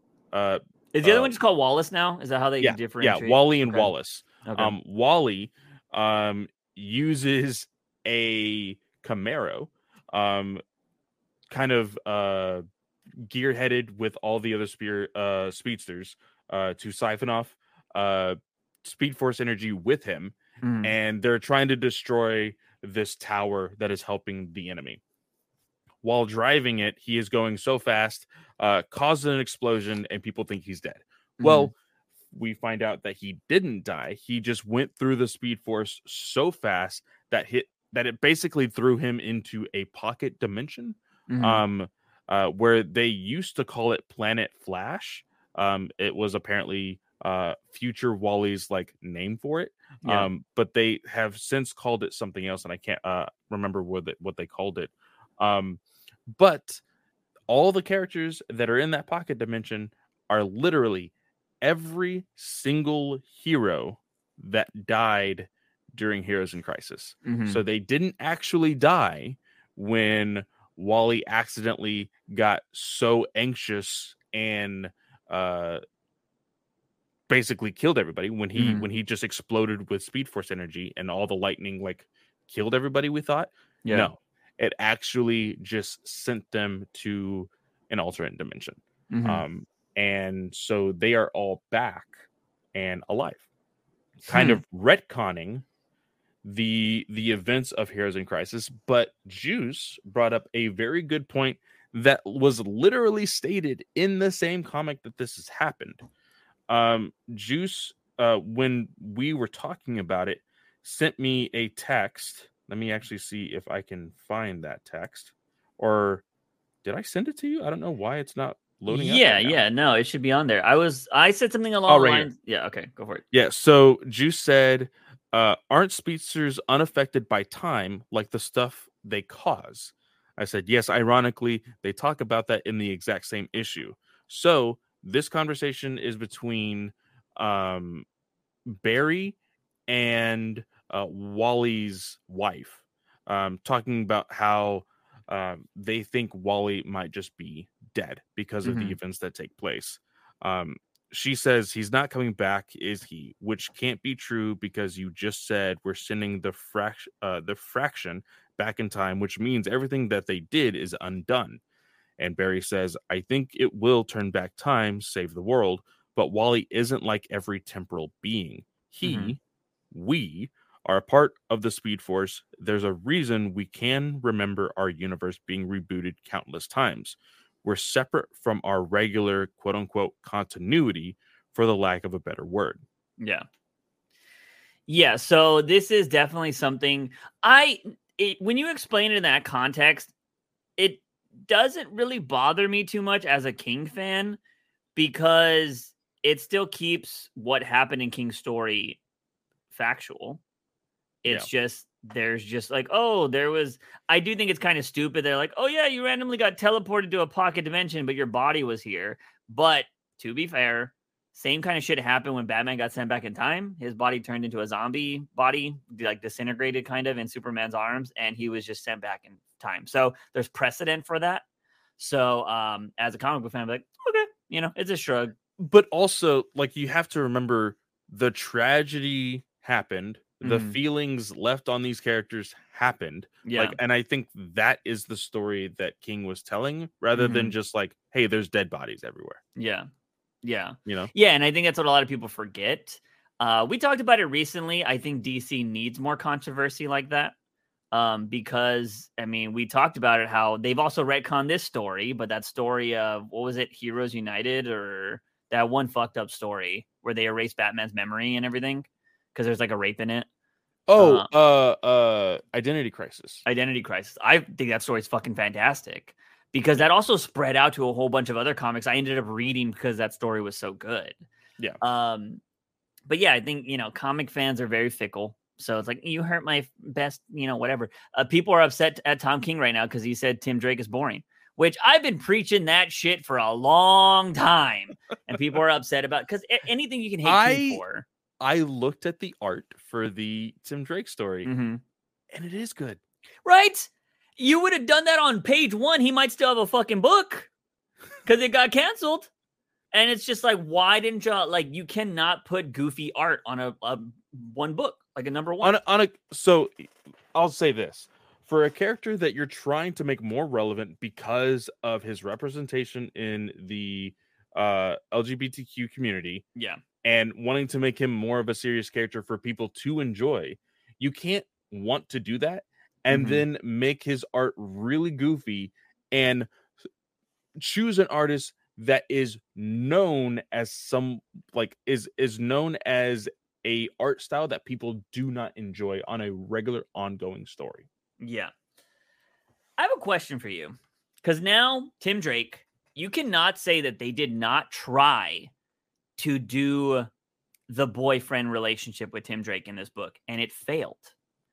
If they were to not necessarily retcon, I think you can still have the boyfriend a part of his life or whatever, but they go back to the love interest of Stephanie Brown, do people bitch? Because those people I feel like that would bitch weren't buying that fucking book. Here's the thing, though. He's not gay. He's bisexual. Yes. So, but I feel like, who's actually really gay in comics, right? Like everybody that's had a girlfriend, they're just bisexual now because it's an easy out if they want to retcon it back. It is an easy out, and I think it's very, very stupid for them to keep doing it. Because John's technically bisexual, isn't he? Or like they haven't said he's like, I only like men, right? I think they have come out to say that he is bisexual. I don't think they have said he is gay. Yeah. But I'm trying to think of, other than Batwoman, who no longer has a title for I don't know how long now. Yep. I think freaking The Question, freaking Montoya, she has a mini-series going on now, which I believe just recently ended. Like, we're not getting a whole lot of just hardline gay characters. Yeah. And there's good ones out there. And I understand, I just don't get it. Because here's the thing that sucks, right? It's funny, it's okay to be pissed at King for ruining Wally West or whatever, right? I can't believe we had but how do you feel about the people that loved Tim Drake and Stephanie Brown? You know what I mean? That love that relationship. And it's that can never happen again. I feel like that it sucks for those fans, but I feel like some people would be like, oh, you just hate it because he's gay now. It's like, no, I love that. I love that connection they had. They had so many stories together, she's the fuck up and he's one of the golden boy Robins, Yeah. But he loves her no matter what. That's a good fucking story. And she tries to live up to his peak and she tries to look good in Batman's eyes, but she just constantly messes up and she has a bad family. And Tim Drake, depending on which Tim Drake we're using, he has a fucking amazing family or he's also had tragedy. So they have trauma bonding. Yes, and it's very, very odd the way they portray these characters because we look at Stephanie and Tim at the beginning of Rebirth. They're talking about college. They're talking about their futures together. Yeah. And then we look at this most recent, soft reboot-ish with Batgirls. Both Stephanie and Cassandra are portrayed as something that could be teenage, young teenage. And then you look at the art of Riley Rosmo and the way that Tim Drake is acting in his own book. You're looking, okay, did he de-age also? It's so weird. And it could get messy when trying to push that narrative again, because people are confused. Stephanie was just 14 3 weeks ago. Why is she college years again, and like it could get very messy, but I think DC puts themselves in these corners that makes like their narratives and progression for these characters get all fucked up. Yeah. I would love to see a return to that. Because if I'm not mistaken, again, if you're talking about putting people in the Bat family that for representation's sake, they had Blue Jay right there. Well, Bluebird, fucking stupid ass name. Yeah. They have Bluebird there, which I believe she's lesbian. If I'm not mistaken, I could be wrong. Or maybe it's her brother. I always get it confused. Her brother might be gay. I always get that story confused, but I think she's representation. I'm pretty sure she is gay. One of the things that I know that they've done recently on Young Justice is they put that representation there. Okay, so yeah, maybe that's where I'm getting it from. But so yeah, you had that character right there. That was clearly part of the Bat family. Snyder made her part of the Bat family. She was in Catwoman when Catwoman was kind of like, oh, I have a girlfriend in New 52 as well. And again, they're like, we need a bigger name to do that. John Kent seems to be doing really well with his story. So that's awesome. I'm so happy about that. But Tim Drake, apparently the Robin everybody loves, can't even hold a book. Well, I will say this also. One thing about Jonathan Kent, and again, this may not be the case for Tim, and that may be the fault of ours for not reading it. But the way I read John Kent, when reading his story, he is bisexual. He has a relationship with a man, but it's not on every page like other people may want you to think that it is. Like people bitch and complain about him being bisexual and harass Tom Taylor for the fact that he is in a gay relationship with this man. And they do make it sound like, why are these people having sex in every issue? Like, that's what it makes it sound like. But you read it, it's just a regular Superman adventure. And then like, hey, he has a conversation with a person that he's in a relationship with. Oh, they kiss. Okay, like every other relationship. Like, it's not in your face trying to, again, push this narrative. Like, they're just in a relationship. It's normal. The way that, like, in spoilers for Shazam, if people haven't seen it, but Shazam 2, when they're all like, probably one of our favorite parts of the movie, when they're like, okay, you just all need to share your secret out right now. And Pedro is the one that's like, I'm gay. And they're like, yeah, we know. Like, because it's normal. It's something that people should be okay normal. With. It should be people normal. think it's not. It should be normal, and it should be something that people are okay with. Yeah. And that's how Tom Taylor treats it in John's story in Superman. And I wonder if in the narrative in Tim Drake's book, if they're pushing it a little too much and not making it more normal-esque. I've skimmed through it, and it's definitely a part of it because he's trying to keep his identity from the boyfriend. So that's like a big thing. Because I think the boyfriend doesn't know that he's Tim Drake. See? And that's the difference with Taylor's story, where the boyfriend knows. The boyfriend knows that he is both Jonathan Kent. I also do think that the difference though is John Kent is a newer character, whereas Drake has decades of backlog. You know, he has decades of fans. Because John Kent, we saw him age fucking 20 years or whatever the fuck he is now. You know what I mean? Yeah. And he was a child, and then he was a fucking teenager overnight, and we were like, huh? Which is a thing we did not agree with, but DC's still running with it. And they're like, all right, well, he's a brand new character. You can't say like, I've been reading John Kent for fucking the last 40 years and he was never gay. It's like, no, we saw him grow up. Like, so you can't say shit about that. I think Tim Drake has a history. I'm not a big Tim Drake fan, but I can see the argument. Doesn't mean the argument's right, but I can see the argument. So yeah, but I'm just thinking like, because you know, we're going to talk about the Tom King stuff right now, but I constantly write a bunch of ideas down for like, if I ever get to do a Batman run. And if I was ever going to write Tim Drake, I would involve Stephanie Brown because I enjoy that relationship. And I'm like, man, does that just kill anything I do? Like, or if I automatically have him like, oh yeah, they're dating. I was like, oh, there we go. He fucking just erased, you know, it's what do they call it? Erasure. And I'm like, no, it's not the case. Like I could easily mention that he had a boyfriend. Like, oh yeah, he used to have a boyfriend, but you know, him and like anything, relationships they didn't work out. Yeah. And Stephanie's always been there. And he's like, oh, you know what? It took other relationships for me to appreciate you. And people need to understand that there are bisexual men who are in relationships with women.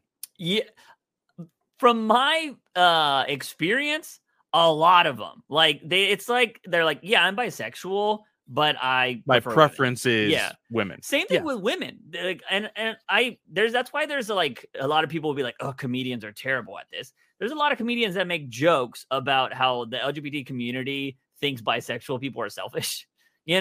Like they're like, oh yeah, just double dipping over here. Like, and so, and I understand that, but it's like the same and I also think it's like, which I think is a stupid argument because it's supposed to be accepting, but it's all like, oh, so you're just playing the part, but you're like doing the straight thing. And it's like, no, they admit that they can be attracted to the other sex, but they met somebody that is a female or male, and that's what they're doing. Like, what's wrong with that?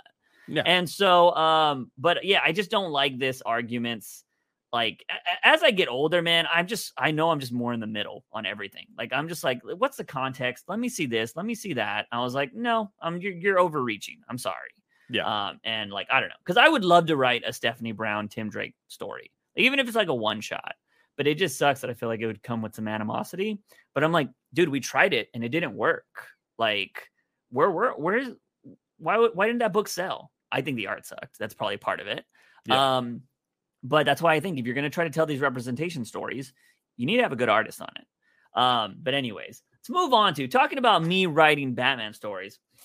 I've got a bone to pick with fucking Tom King here, okay?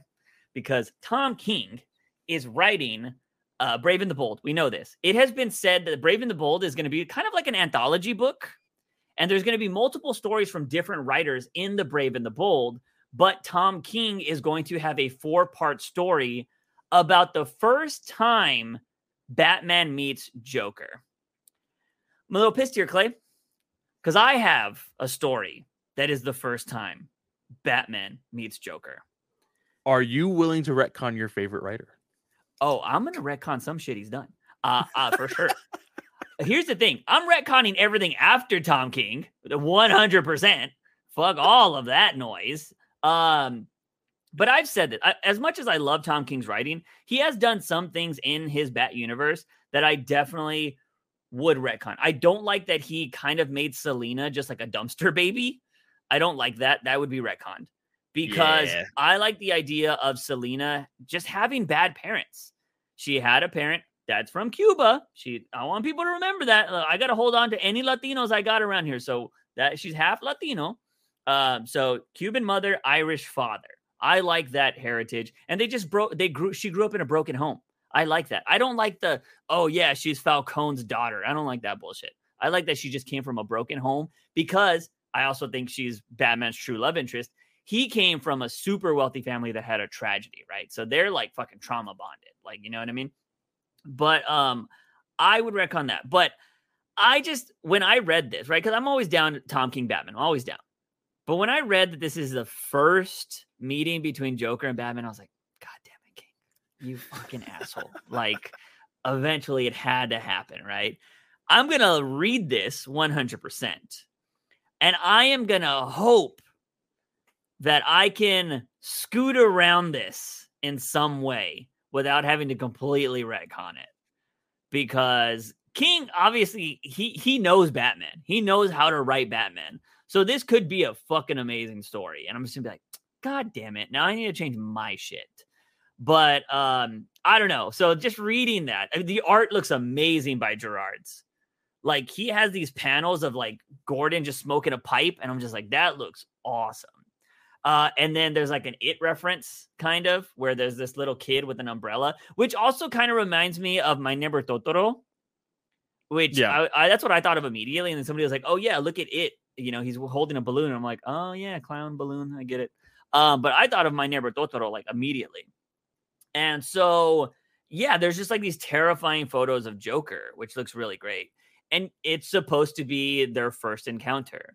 And so I'm just like, oh, that sucks. Now, the one out that I have here, Clay, is I could write it in the style of, you know how Joker constantly lies about his origin? He could lie about their first meeting. True. Mm-hmm. That is true. But what if this story is like, what if Gunn makes it like a hard perspective on Batman? Tom King, you mean? Yeah. Sorry. I'll have to wait and see on that, right? Like, what would suck is if he does something in this first book that becomes iconic, like but I'm still here. You can't retcon that. It's just too badass. I'm like, fuck, god damn it, King, piece of shit. So like, we'll see. But I'm excited for the book, but I will say, as somebody who's been planning out his Batman run for a really long time, granted, that story I don't think would have been a part of my Batman run. It's just something I wanted to write, like a one shot. I was just kind of like, God damn it. You had to do that, King. You could do anything, man. You have the world at your fingertips and you're doing that. Also, his Wonder Woman so far from the panels I've seen looks awesome. Dude, this artist on Wonder Woman, I'm like, where has this person been? This is amazing art. I'm really looking forward to it.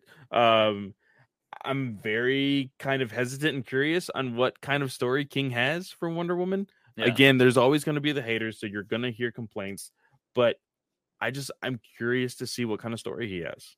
I'm curious about him being on a ongoing series, which is going to be wild.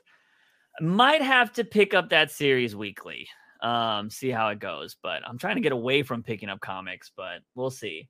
Maybe at least the first couple issues I'll get for sure.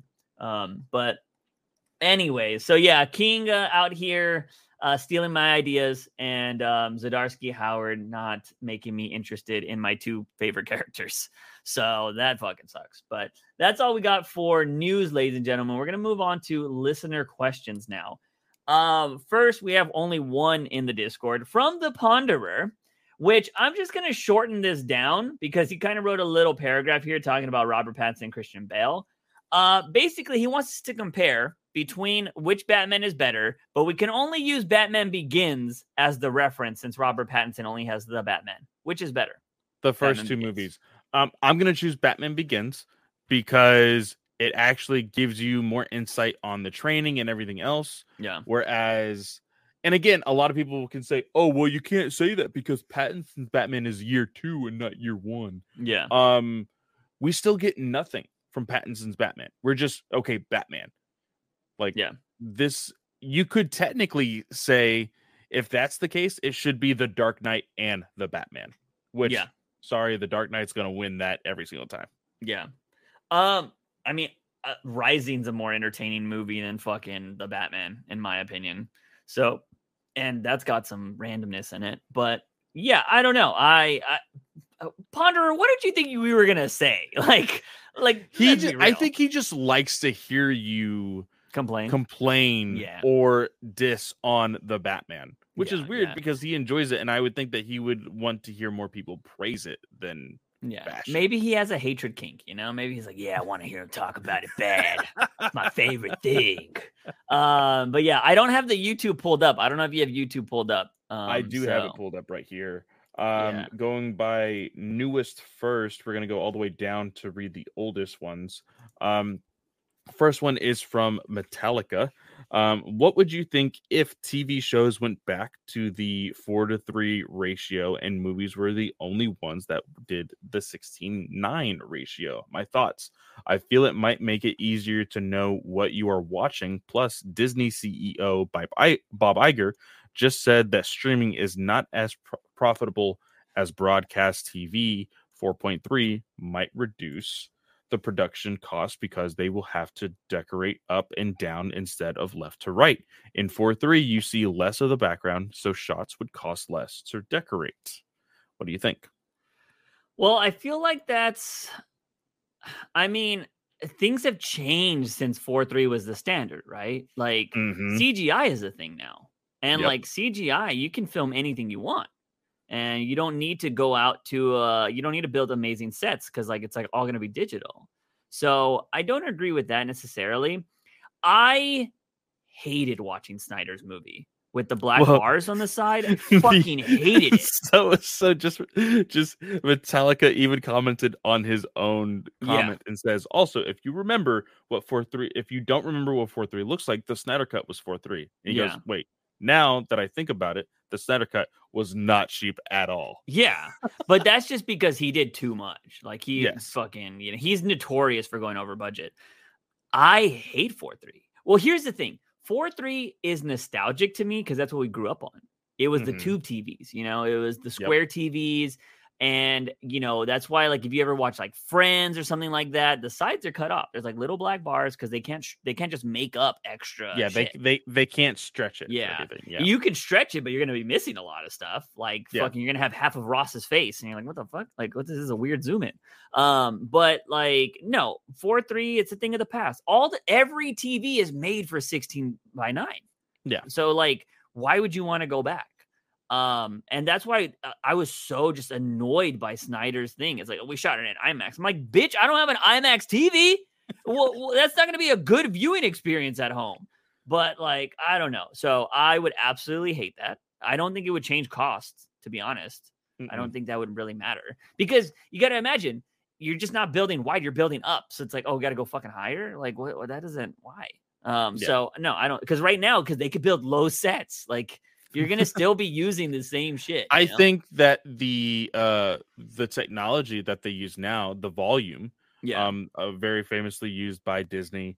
They used it with Black Adam a whole lot. I think that is minute whenever you go back to 4.3. I think it kind of ruins it. Just because the volume is kind of fixed. It does work with like smaller sets. Which does help with the 16:9. Yeah. So I would something should stay in the past is what I'll say. You know what I mean? This is totally off topic, but I was gonna make a comment about like CDs, right? CDs don't need to come back. CDs are gone. We don't need that ever again. But I saw a thing that like apparently vinyl records are fucking huge I was just about to say. The sale of vinyl records has skyrocketed in the last 3 years for some reason. And you going on your little Mondo rant the other day even showed that you have some. Abby is so determined for us to get a record player. Yeah. She wants to buy records. And it's so weird that we don't progressively She wants to buy Taylor Swift records, huh? Yeah, she does. It's so wild to me that we don't progressively go backwards instead of like going straight back to records. Like we don't go back to CDs, then back to tapes, and then records. No, we just make a full jump back to records. It's wild. I think it was a nostalgia thing, right? Like there's always a nostalgia thing that happens, but vinyl records, people have always said, have a clearer quality. And I also think it's nice to have something just in your house, like randomly moving in the background, but it's also playing music. Like, I think that looks kind of cool, right? Like my dad bought a fucking jukebox and like, he's like, when we build our new house, like I want a jukebox in my game room area or like my man cave or whatever. And so he bought like, it's like one of those ones you see at Sam's Club or whatever, right? Yeah. Like it has all the colors on it and everything. And it looks awesome. It's been in a box for years, but like, it looks awesome. And so I don't know if it's all digital. Like, I don't know if I was like, Dad, you gotta put CDs in that bitch? Like, like that would suck. It might be all digital to make things like interesting, and maybe it just has like the flipping motion. I don't know. We didn't open it, so I don't know. It just looks cool. Man, that just brings me back to the days of like going to Pizza Hut and going to the jukebox and if you put on a shitty song, everybody's like, boo, boo, this song sucks. Like, yeah, that was some wild shit back in the day. But vinyl records. The cool thing about vinyl records though is like the art that you can put on there's so much more space to make something really cool and collectible. That's why I have all those Batman collectible ones, is because they make them look awesome. But anyways, something should stay in the past, but if it's cool enough, it'll make a comeback. I don't think aspect ratio is something people are fucking like, oh my God, I wish we can clamoring for it. Yeah, for sure. So anyways, but next up we got Eduardo de la Cruz. All right, you guys are really trying, and you're still, I'm going to say, failing with this whole Condiment King thing. Okay, Condiment King versus Aunt May. Now, this is the first thing I thought. Okay, I'm like, which Aunt May? Hot Aunt May? Because I would lose to Hot Aunt May. I'd be like, yeah, you win. Like, so, like, you know, fucking Tom Holland Aunt May winning 100%. The second Aunt May is also a badass female. Like, she's been in some crazy movies. Like, she's dope. I forget what her name is. Isn't that Forrest Gump's mom? Yes. Yeah. I forget her actress's name. Sally Fields. Yeah. She was in with Sally Fields. Miss Doubtfire. That's Sally Fields? That's young Sally Fields. Yeah. Holy shit. I didn't remember that. I remember I was like, oh, that's Forrest Gump's mom. You ain't fucking with Forrest Gump's mom. So, like, sorry, Condiment King. And then you have Aunt May. And, like, you have old Aunt May from the Tobey Maguire ones. And I was like, I had to, like, fucking unlock a memory. I was like, pretty sure Aunt May fucks up Doc Ock.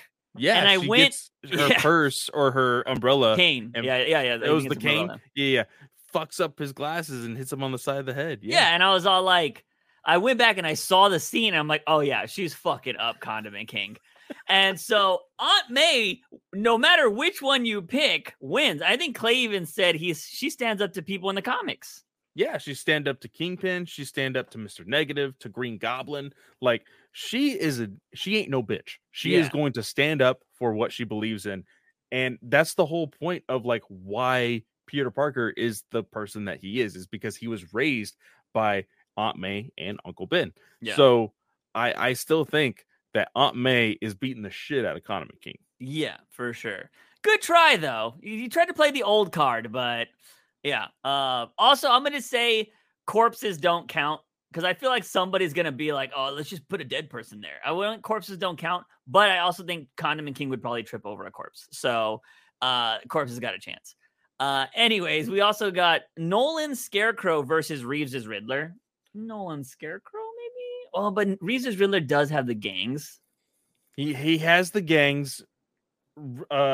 Scarecrow, like, I do think his fear toxin. Yeah, I think his fear toxin is, like, pretty, like, fucked up. Mm-hmm. And so I think that could fuck up Riddler. Yeah, because we need to keep this to a 1v1?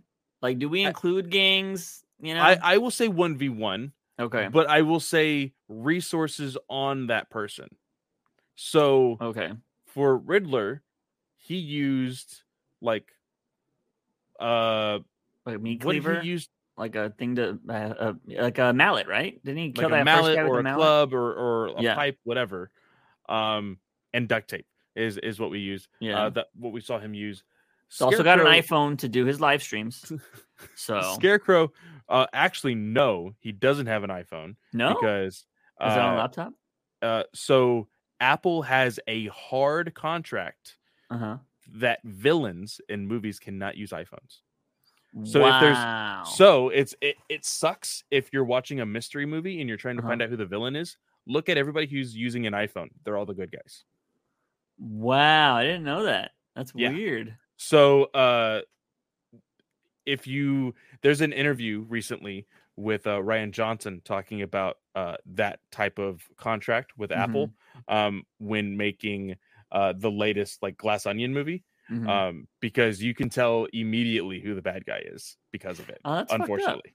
I would never use iPhones then. Like, so like I guess you couldn't even fake an iPhone, right? Because intellectually, like it looks the same. So you'd have to go like Samsung or something like that. Samsung's like, yeah. We don't care, villains, good guys, anybody. We just want people to buy our phone. Like, they explode, so villains should use them. But yeah, so I would go if it's 1v1 and Scarecrow has the toxin on him. I'd give it to Scarecrow because I've seen Riddler cry. So I'm pretty sure he'd have a bad problem with the fear toxin, you know? Yeah. And then the last one, we got another Overwatch one. Harley Quinn versus Tracer. Tracer can go back in time 3 seconds. I'm going to give it to Tracer. Yeah, I think so. This one, she just has too much reach. Yeah. Whereas Harley has, the guns, the being able to move fast, and I just think that Harley would have to get too close. Yeah. And she has martial arts, she has the mallet, and she has guns, but I think Tracer is just going to be too fast. Yeah, and Tracer then has a bomb. Like, she has a mine that she can throw onto Harley. Yeah. So, yeah, definitely Tracer's going to win that one, in my opinion. Nathan's next up. Would you take the chance to be in a DC show, even if it was abysmal, like, for example, Gotham Knights show? I think I would, even though it's so bad. Because I just saw this thing from that prop master guy. He actually had, I don't know if you've seen this clip, Clay, but there's this guy, they're shooting an extras movie, or they're shooting a movie, and it's like all these extras, right? And it's this guy, and he has like very 80s type of hair, and he's wearing like a Letterman jacket and jeans, and they're like, I guess they're cheering on the football team or something, right? And they're focusing on this guy. He's right in the middle of the thing, and he's like jumping. He's like, yeah, go win the touchdown. And then he stops, and he looks at the camera, and he does a thumbs up, and he winks. And like everybody's like, what the fuck is that extra doing? So this prop master was talking about, they're like, hey, if you're ever an extra in a movie, there's plenty of people that try to do this, but the assistant director has the right to remove you if you're being a little too extra. So if you're an extra, don't be extra. And like, that's kind of what they're doing. But this guy, you can tell, was trying to get onto the movie because he's like, yeah. And I read the comments, and apparently there are people that live for doing this. Like there was this one guy who wears the same outfit in every movie that he's an extra in. And he's like known as Suspender Guy. And he was trying to get into every shot he could as an extra. And the director was like, hey, get the fuck out of here. Like you're trying to be you're too noticeable or whatever. And he's like, well, then why am I even here? And he like walked off set or some shit like that. I'm just like, bruh, what? So like, yeah, I just think it's very interesting, but that's a story to tell, you know? Like, oh yeah, I was an extra on that shitty show. Like, you can still say it's shitty, but I'd be down. I mean, it's one of my goals to be an extra on something. Like, you know, I just be like, oh, look, I die right here. Massive explosion. Yeah. I would love to be the director, the cameo in Shazam. You know what I mean? Like, that shit was awesome. I would love that. By a monster. Yeah I would love to die in a movie, right? Like, I'm going to die eventually, but I'm like, oh, let me see me die a cool way. Like, because, you know, there's no telling how I'm going to die in real life. So, like, let me, explosion, get hit by a meteor or something like that. I'm just like, I would need to be like the shocked death. Don't be like, all right, we need you to act scared. I'm like, no, dude, it's going to be cringe if I have to act scared. You know, like, it's going to be terrible. Like, just let me be like, I'm just walking and you departed me. You know, like, I'm just getting out of the elevator, boom, dead. Like, that's what I want. Like, I just want like shock. So I think that'd be kind of cool. Because it's like, oh yeah, we just need you to fall forward. I'm like, got it. So yeah. But Gotham Knights, because I would just be trying to warn Robin. I'd be like, "Yay, get away from Batman! It's fucking creepy." You know, the way she was talking. We got Clay up next. I got a part 2 to my question from a few weeks back. Which of these would be the most controversial? A black actor portraying Batman in the DCU Brave and the Bold, a Robin / main character coming out as non-binary, Batman bashing most of his ideas or basing most of his ideas on the Bible from now on. Okay, so interesting. For one, you have basically Azrael as the last one. So yeah, true. Not so controversial. Mm-hmm. Of course, it's hidden behind a whole lot of supernatural stuff within the DC universe. So but still, it's there. But people did get pissed at Batman being a quote unquote atheist in Tom King's run, which if you actually read the fucking book, he wasn't. That story is so freaking phenomenal. Yeah. So, I actually made a video on that on my old YouTube channel for people that are out here like, oh, he's an atheist now. I'm like, you didn't read the fucking story. Yeah. Because he's not. But anyways, so I wouldn't say that one would be that big of a thing. The non-binary thing is very Fox News. They would have an article on it. They would talk about it. They'd be like, oh, yeah, now Batman's coming out as whatever. But I don't think... he says Robin. Robin is non-binary. Oh, Robin. Yeah, they'd probably say the same. Depending on what Robin. They'd probably... Because, like, you already have Drake is fucking gay or bisexual. So, like, why? I mean, that's kind of already been the chatter. And that's what I mean. Like, I think that, unfortunately, you make any of the Robins non-binary, yeah, nobody bats an eye.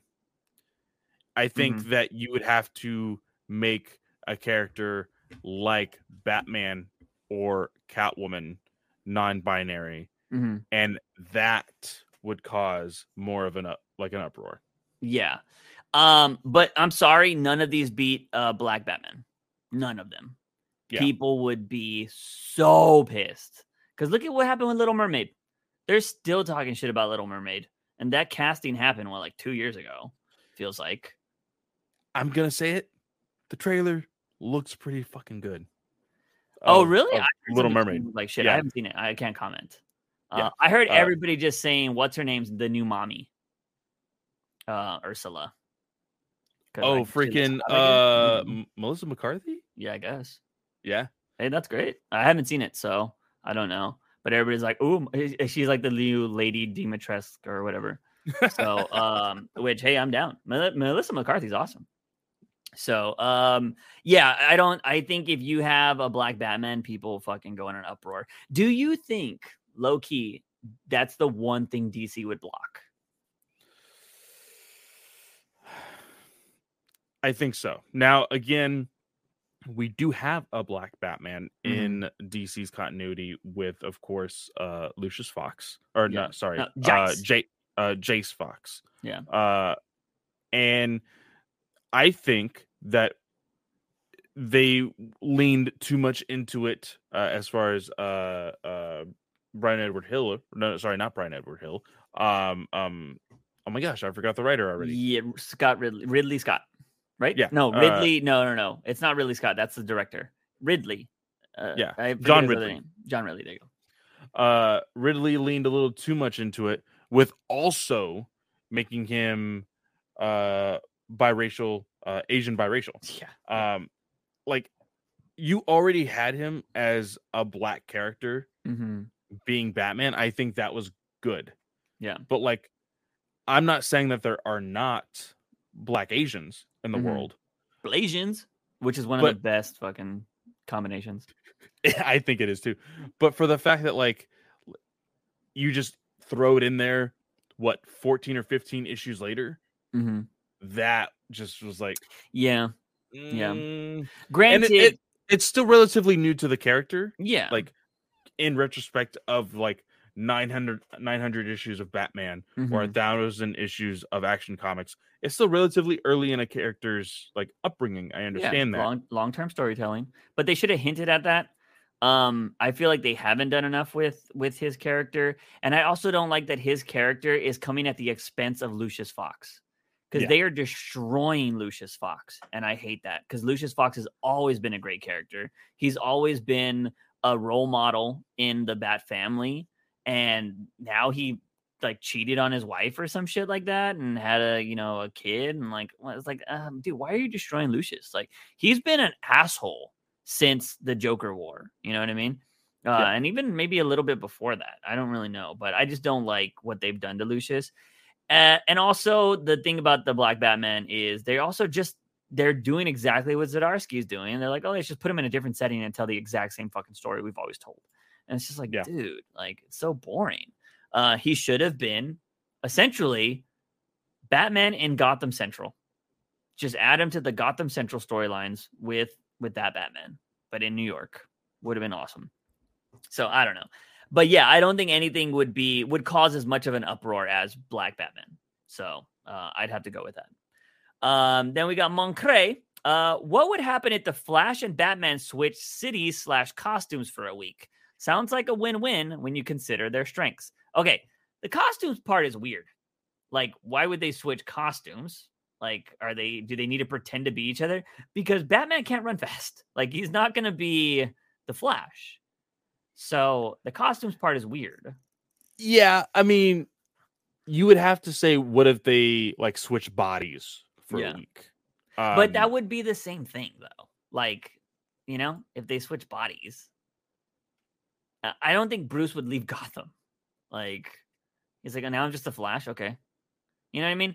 So like, well, but that's the thing though. Like you couldn't, I think that he would understand that he can't be Flash in Gotham because the villains wouldn't take him seriously. So he would have to be his Batman inside the Flash's body and kind of shake things up in Central City. Whereas, like, he would call Flash in Batman's body and be like, hey, don't be dumb. Don't be yourself. You need to be me for a week. Oh, and Nightwing's going to come visit you to show you how to be me for a week. I would hate that story. I'm just going to put that out there because it's just too convoluted, you know? Yeah. Like, just stay in your respective cities. Like, it wouldn't matter. Like, I don't understand it. Because, like, it would be weird to say, like, oh yeah, Flash can't be like that in Gotham. But then Bruce going to do exactly what the Flash would do? Because Flash, like, talks to everybody and he's like buddy. He's like, hey, freaking, weather wizard, like, you're being really weird today. Like, are you off your meds? Like, Batman doesn't do that shit. So, like, and he does every once in a while, but it's none of the non-threatening ones. So I think that would be really weird. The way I want to reference this question is, what if they just switch cities? How would they approach their respective villains in each city? You know what I mean? I think Flash's villains, Batman's got them locked down, like, to be honest. Because a lot of them, rogues gallery wise, I feel like you can just put in the Batman rogues gallery easily. Because it's I think so. Captain Cold and all them. Like, Batman, I was like, I'd fight all these kind of people. It would be an interesting story to see him fight like Mirror Master, like that'd be cool. I think it would be really fun to see him fight somebody like Mirror Master. But I think you're right. Captain Cold, Mr. Freeze, Heat Wave, Firefly, Gorilla Grodd is basically a not dead Grundy. Like, I think he has a lot of the same type of character, like within the Rogues. You do get into a little bit more of an interesting conversation when it comes to things like fighting other speedsters. We've seen that in Tom King's run with the Button. One of our favorite 9-panel grids is the time going down on each panel and Batman getting the shit beat out of him by Reverse Flash. But even then, like, you hear Batman say, oh, I'm just buying time. And then boom, freaking Flash comes in and beats the shit out of him. It's funny you talk about that. I read it again recently because I think somebody posted it on Reddit. And I forgot that when it comes down to 0, he's like, overtime. And fucking he's still getting his ass beat. And then the Flash shows up. So, like, I was like, damn, that was awesome. One word. Like, that's all Batman needs, So yeah, I think they would. Yeah, I mean, as Moncray said, it's a win-win. Like, I think both of them would do great. I think Flash might fuck around a little bit more and try to talk to some of the villains because he's not going to be in immediate danger, because he's just going to speed out of there and like fix everything. But I do think it would be interesting to see how it happens. But then it would also be interesting when he goes up against somebody like Joker, right? Because Joker would be like, "Oh, I hear you're in town. I got something for you." And then do some shit with him. So I think they would probably, I think there's a lot of matchups I would love to see if they switched, but I do think, I don't think switching their bodies and costumes, that would be really weird. But all right, going on to Jason Todd. Speaking of Jason Todd, what Red Hood story would be interesting reading? Red Hood and Joker forced to team up in a Nazi hunting adventure. Red Hood reforms Red Hood gang and targets mob villains. Red Hood becomes leader of the Suicide Squad. So, 3 is my idea that Azraello stole. So, I think that number 2 is something that we've talked about, kind of.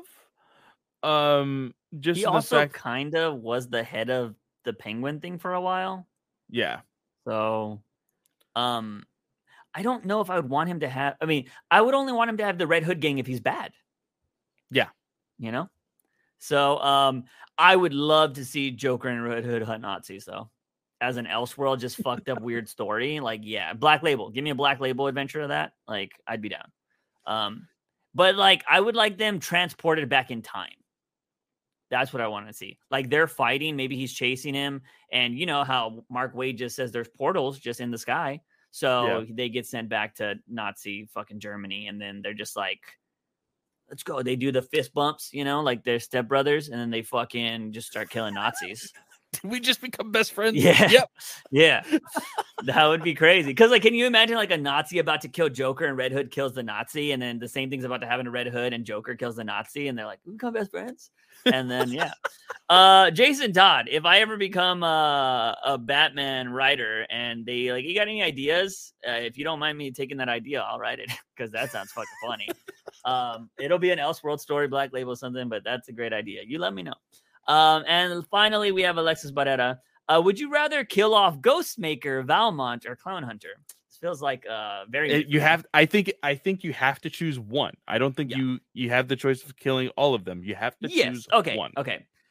Well, here's the thing. Valmont's dead already, so, according to current story. So that I don't really need to think about that one because I've seen it. Did he die the way I wanted him to? No, I would have rather a more vicious death. But out of all of these, I wish I could say more, but I can't. But I'm going to go with fucking kill Ghostmaker. I'm going to say Ghostmaker. Clearly, because I know that he is like the head of Batman Incorporated right now. The lead in Batman Incorporated, should I say. I think that they thrusted all of this, like, quote unquote, importance onto this character. Just to push, hey, this character, he is, badass because he is Batman's best friend, and you just need to love him because of that. Okay, here he is going to be thrust into all these books, and I don't see the appeal to this character. No, I just don't see it. He's just a ninja, and I think they're trying to bank off of that. They're just like, oh yeah, let's give him a cool robot ninja type stuff. And I'm like, dude, like, he looks really shitty. I think a cooler looking ninja that's like cybernetic is the one from Metal Gear. Fucking that ninja's badass, exoskeleton and everything. Like, give me a ninja like that, or like Genji, right? Like Genji looks fucking amazing in Overwatch, but fucking this guy is weak. I would go Ghostmaker for pure annoyance because I have always hated him. I thought Clownmaker should die. He should have been a story element. And then Valmont was just a wish version of Ghostmaker. So it's just like, I would go Ghostmaker 100%. If I could only pick one, I would go Ghostmaker. Although, if Valmont was still alive, if you were telling me this question before Valmont died, I probably would pick Valmont because I was hating the story that was going on. So I would have loved to seen him die before anything else happened. So yeah, that's what I would go with. But that is it for viewer questions, ladies and gentlemen. Keep trying with the Condiment Kings and all that jazz, but ain't happening. Anyways, moving on to comics. Now, what did you read this week, Clay? Because I might have not read one of the books. Okay, let me actually see what we have. Because I know this week is Gotham Year One, I think. That Year One, I think. Yes, I definitely read that one. We talked about it very, very. I didn't read it. I skimmed Graduation Day because it has Batman in it, but we haven't been covering it. That's right. That's right. Yeah. All I want to say is DC making their own Power Rangers. It's exactly. 100%. Yeah. The Blue Beetles. Because, like, at the end of this, ladies and gentlemen, it's only issue 5. And so the first beetle we saw was the yellow beetle that showed up, and Blue Beetle was like, what the fuck? And they started fighting. Then a green beetle showed up. And at the end of this issue, like, Batman's all like, go get them. Something crazy is about to fucking happen. And all these people try to go fight Blue Beetle. Blue Beetle goes Super Blue Beetle, gets a new, like, iteration of his armor. Superman's like, that's cool armor. Well, if we're gonna go with the Power Rangers references, this would be a Battleizer. Okay, I've never heard that. So he basically gets a Battleizer. They say, okay, we're gonna trust you on this, and they're like, okay, well, actually, some shit's going down, and we see that the horizon is there.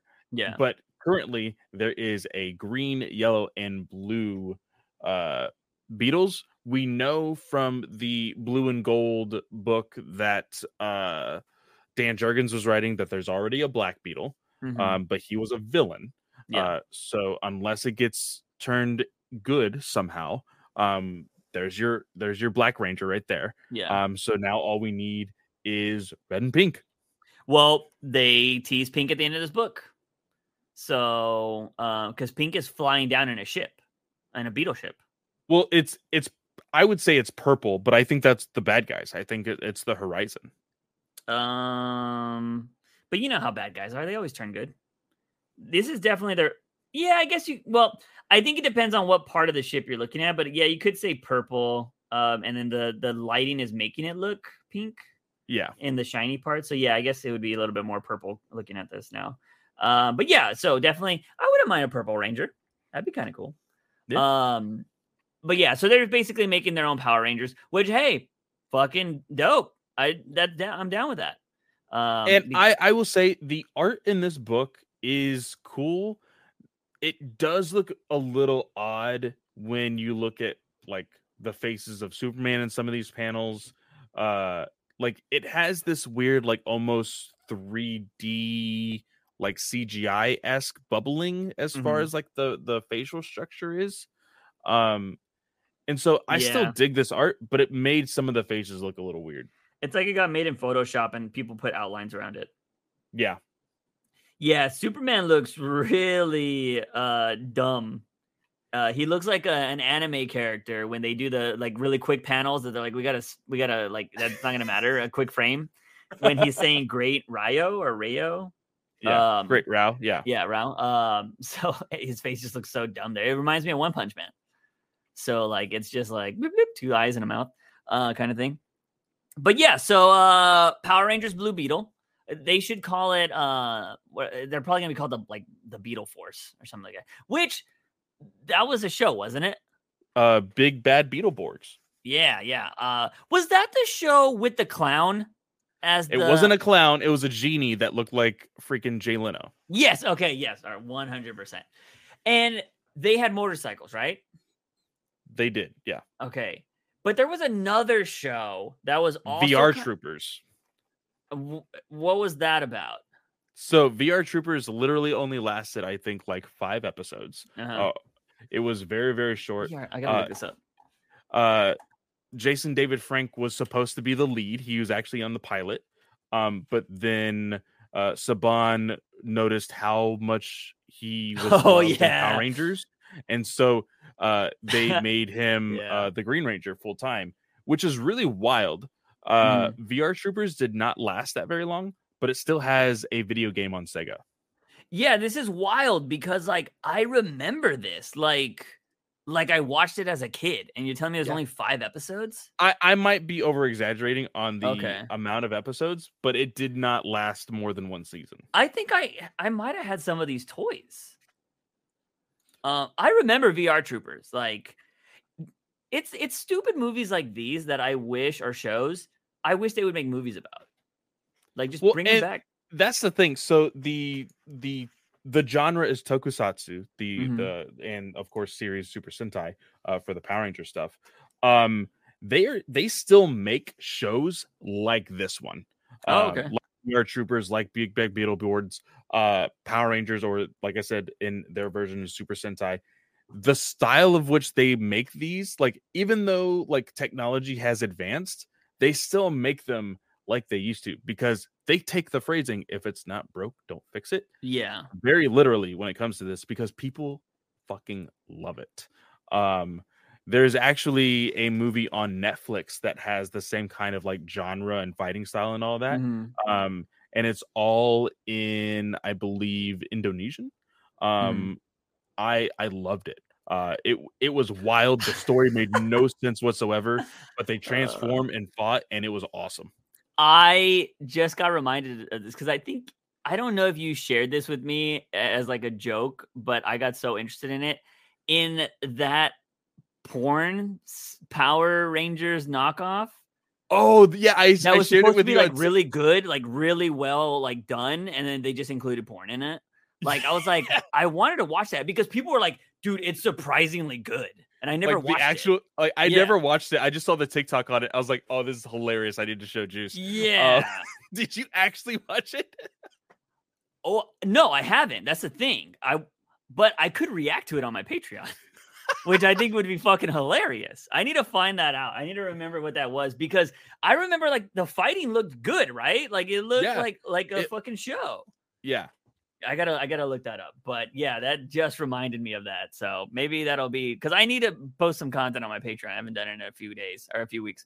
But yeah, I remember all these old fucking shows. So, Beetleborgs or whatever come into DC Universe, which I think is fucking cool. I think that's a good way to introduce this now when we're about to get a possible Blue Beetle trailer next week.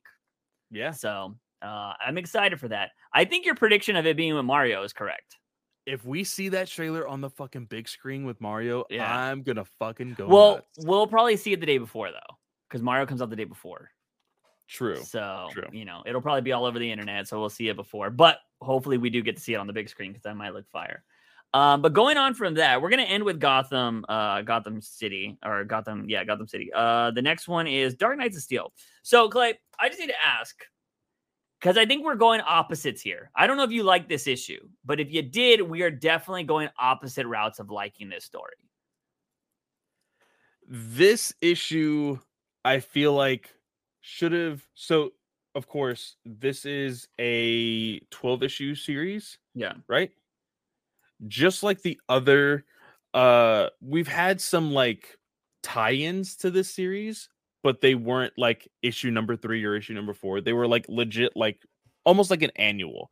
Yeah. This needed to be the annual of this limited series. Mm-hmm. This took up time that I don't think we needed.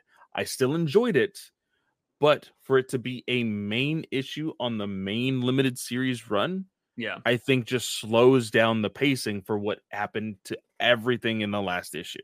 Yeah.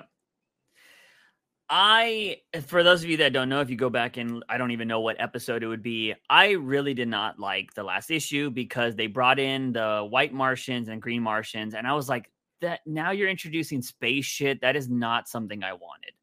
And I was just like, that's fucking up. Cause like, I was like, this is Game of Thrones in the DC universe. And I wanted to see fucking Superman versus Batman, Zara versus Wonder Woman. Like, I wanted to see these families turning on each other, and fucking, Tom Taylor here is like, oh, I got to bring them all together to fight a different enemy. And I'm like, well, you didn't need to do this now. We know you're going to give us a million spinoffs because it's what you always do. They could have fought this force fucking season 3. Like, they didn't need to do this right now. I wanted to see some bloodshed between the families, actually some wars and stuff going on. But no, it's automatically already kumbaya because they got to fight a big force in these white Martians.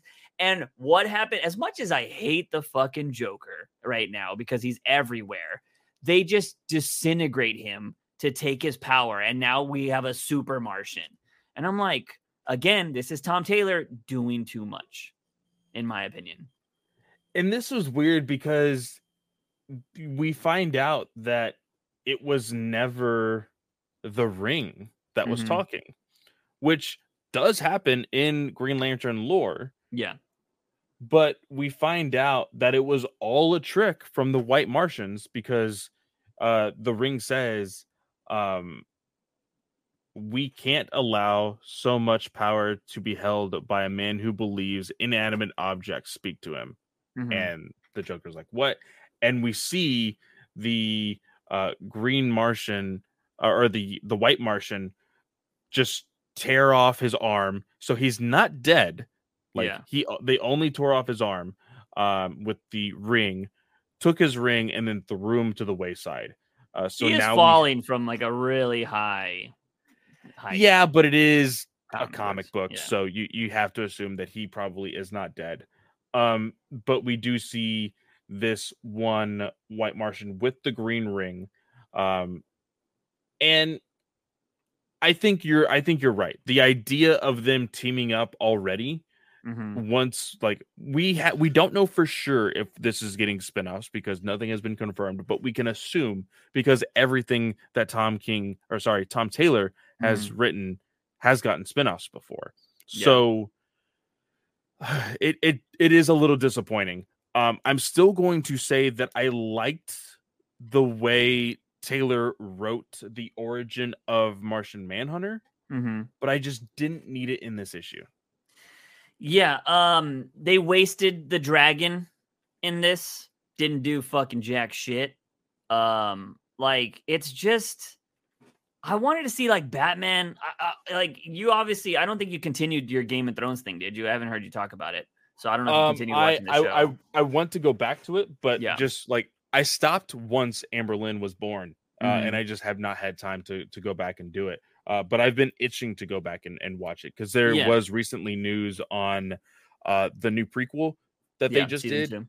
Season 2, there has been some updates. I was like, oh shit, I need to catch up on Game of Thrones. Yeah, so with Game of Thrones, I'm pretty sure you've seen the GIF because everybody uses it. But like when Jon Snow has his sword and he has all those horses rushing at him, that's what I wanted to see Batman doing. You know, like dude, this was so good for 8 issues for me. Well, minus issue 1, just the ending pissed me off, but I got over it because I was like, all right, this is a good fucking series. But he just Tom Taylored it up. He did too much. And it's like, bro, he needs to go to gymnastic classes to learn how to stick the landing because it's just not working. He's been failing a lot lately, in my opinion. And it was just too much, man. Like, I'm not interested in this story anymore because of how it's too soon to be teaming up. Like, Wonder Woman's mom just died. Zor-El's still a bitch. Like, we haven't got any of that. And we know Tom Taylor likes to just do things and never talk about him again because still waiting to see what's going on with Nightwing's sister, you know?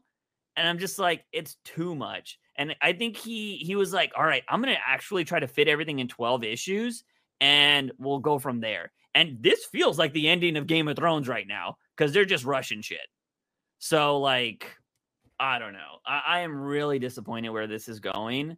And I don't care that the White Martians, who are already super powerful, now have a Green Lantern ring, which you're kind of like, I thought the Green Lantern ring picked respectable people, but I guess that doesn't happen in this lore. So, like, I've seen people take the ring and try to use it, but I think it was Jeff Johns that showed, like, how much strength you have to have personally and willpower to even use it, because there was one time Green Arrow Oliver put on the ring to fight Sinestro, and he tried to will an arrow out of the ring, and he can only muster one tiny arrow, and it basically just bounced off of Sinestro. And it was basically showing that, like, he doesn't have as much willpower as those who are legitimately chosen. Yeah. So for this to happen, like, it can, but I would like to see if there is any type of, like, restraint against it or anything else. But then again, like, Lex Luthor, aka the Joker in this universe, was wearing it. So who knows? Well, you could argue Lex Luthor has a lot of willpower, though. In, you know, to be a human that goes up against Superman every day, like, that's true. That's true. Know? So, and second smartest human according to him, in a Tom Taylor series. So, I think he's up there. But let's move on to the last story, which could be a little controversial. We're gonna talk about this in Gotham City Year 1, number 6. This is the final issue. I enjoyed this story overall. I enjoyed the series overall. I thought it was really good. But there's one thing that happened in this book that a lot of people are not talking about. At least the general audience is not talking about. That me and Clay were like, I don't know how I feel about that. So let's go ahead and talk overall, but without giving away that big spoiler. What did you think of the issue overall? The issue overall, I think, was what we assumed it was going to be. It's still very well written. The revelation that we get to what really happened with the baby, with, of course, I keep forgetting her name. the Wayne Queenie? Or wait, no, the Wayne woman? Yeah. Yeah, I forget her fucking name too, because I know the other female character in this is named Queenie. Oh my god, I forget her name. They say it at the end of the book, if I'm not mistaken. Or just say Mrs. Wayne for now. Yeah, Mrs. Wayne, and like, because the big revelation here is that she actually knew everything that was going down. Yeah, she was kind of one step ahead of everything, and she describes a scene in here that, as a parent, it was, and I think still is, one of my worst nightmares with a relatively newborn child. My baby is 6 months old, so it is still a possibility for something like this to happen. Absolutely terrifying. And just reading it, like, you get that feeling.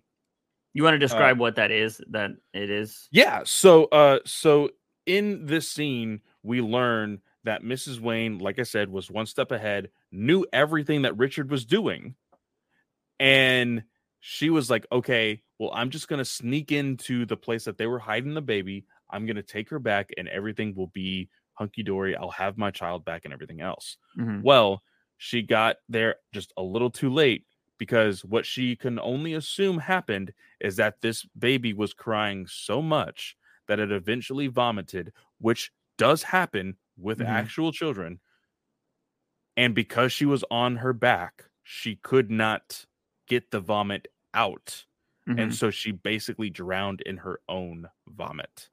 That is something that does happen in real life. It is absolutely terrifying.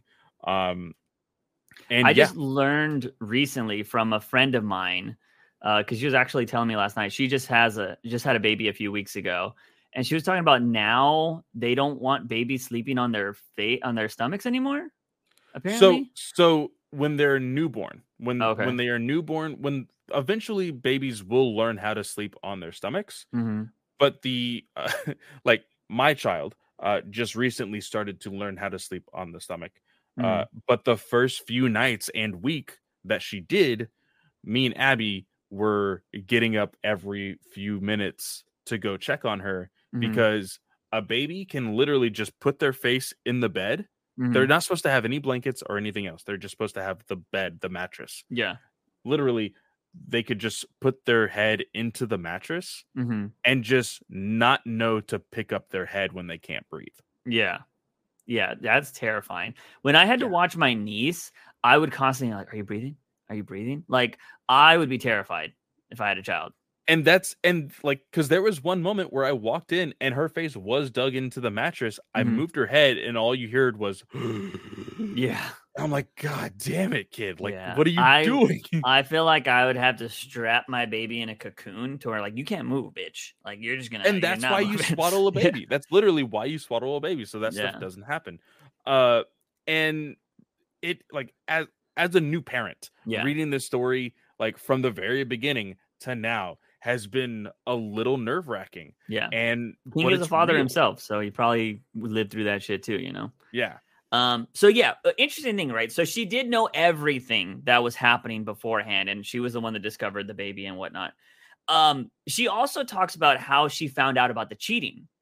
Is she found the cave, which we know now is the Bat Cave, but Richard Wayne had his own trophies down there of all the women he was hooking up with.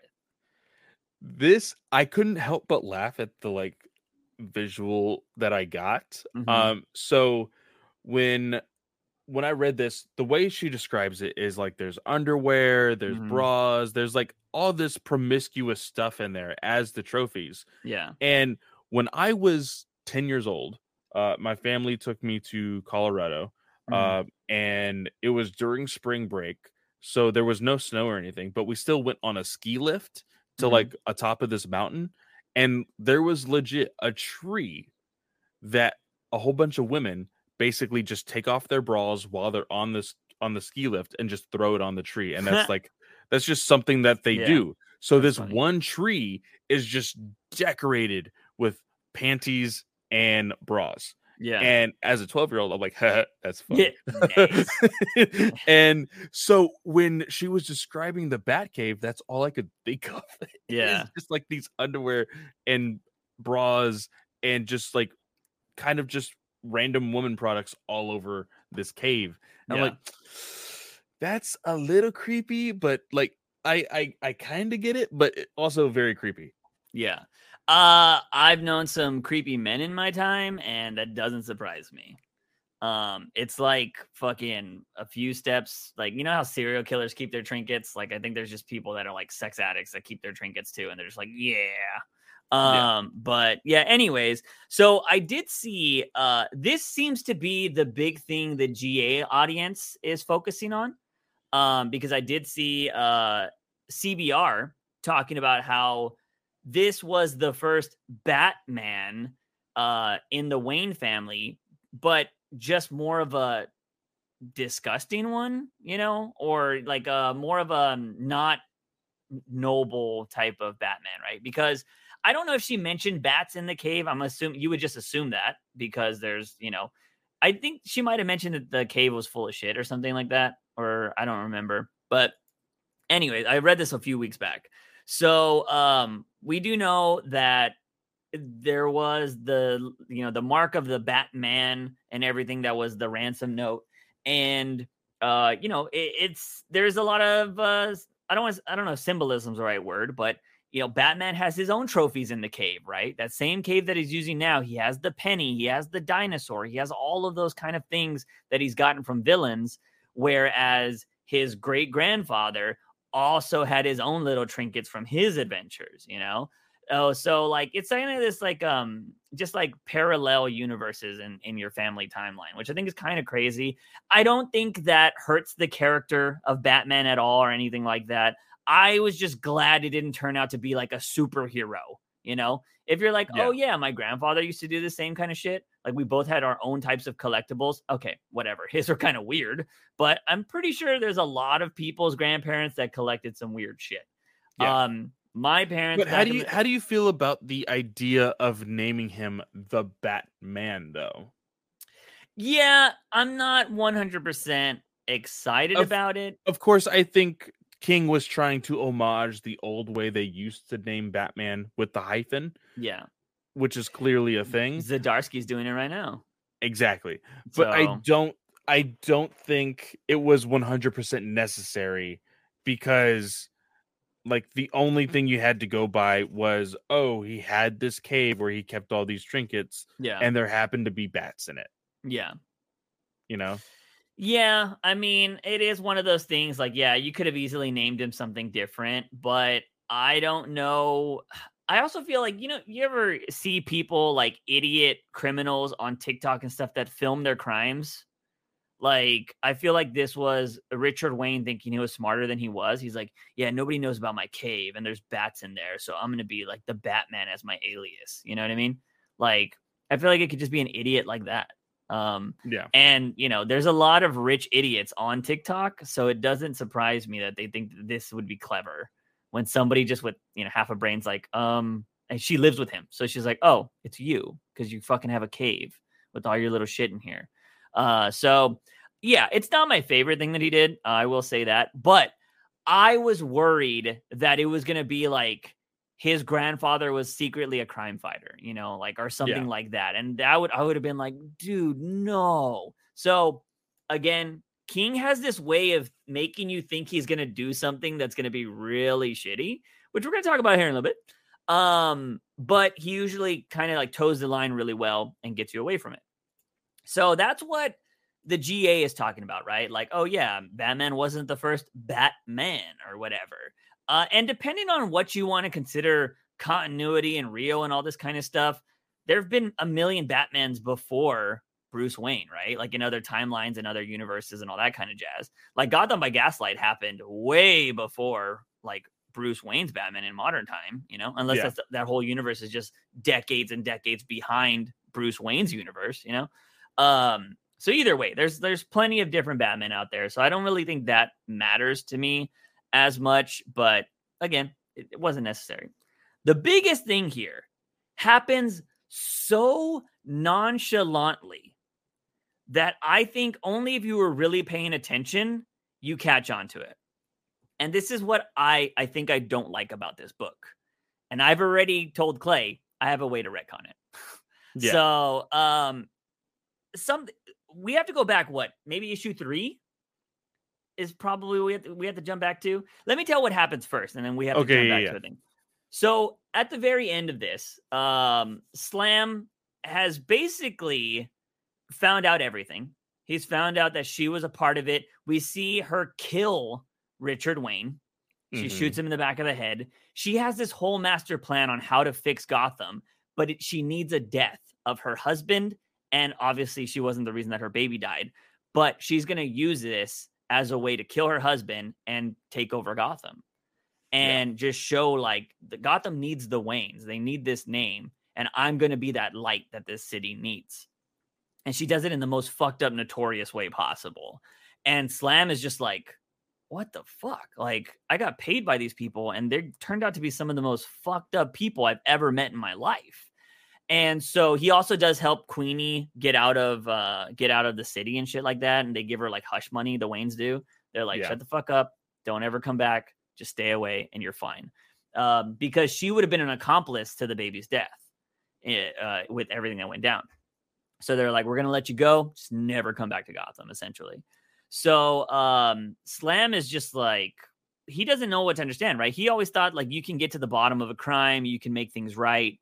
But he basically got put in his place. He was like, he found out, oh, the powers that be that are bigger than me control things. And I have no way of, he has a saying at the end of the book that we'll get to that kind of puts it all together. But at the end of the book, he's talking about how, everything she started doing, right? She made the Ace chemical plant, or what would later become the Ace chemical plant, made a bunch of jobs in the low income communities, does all this stuff.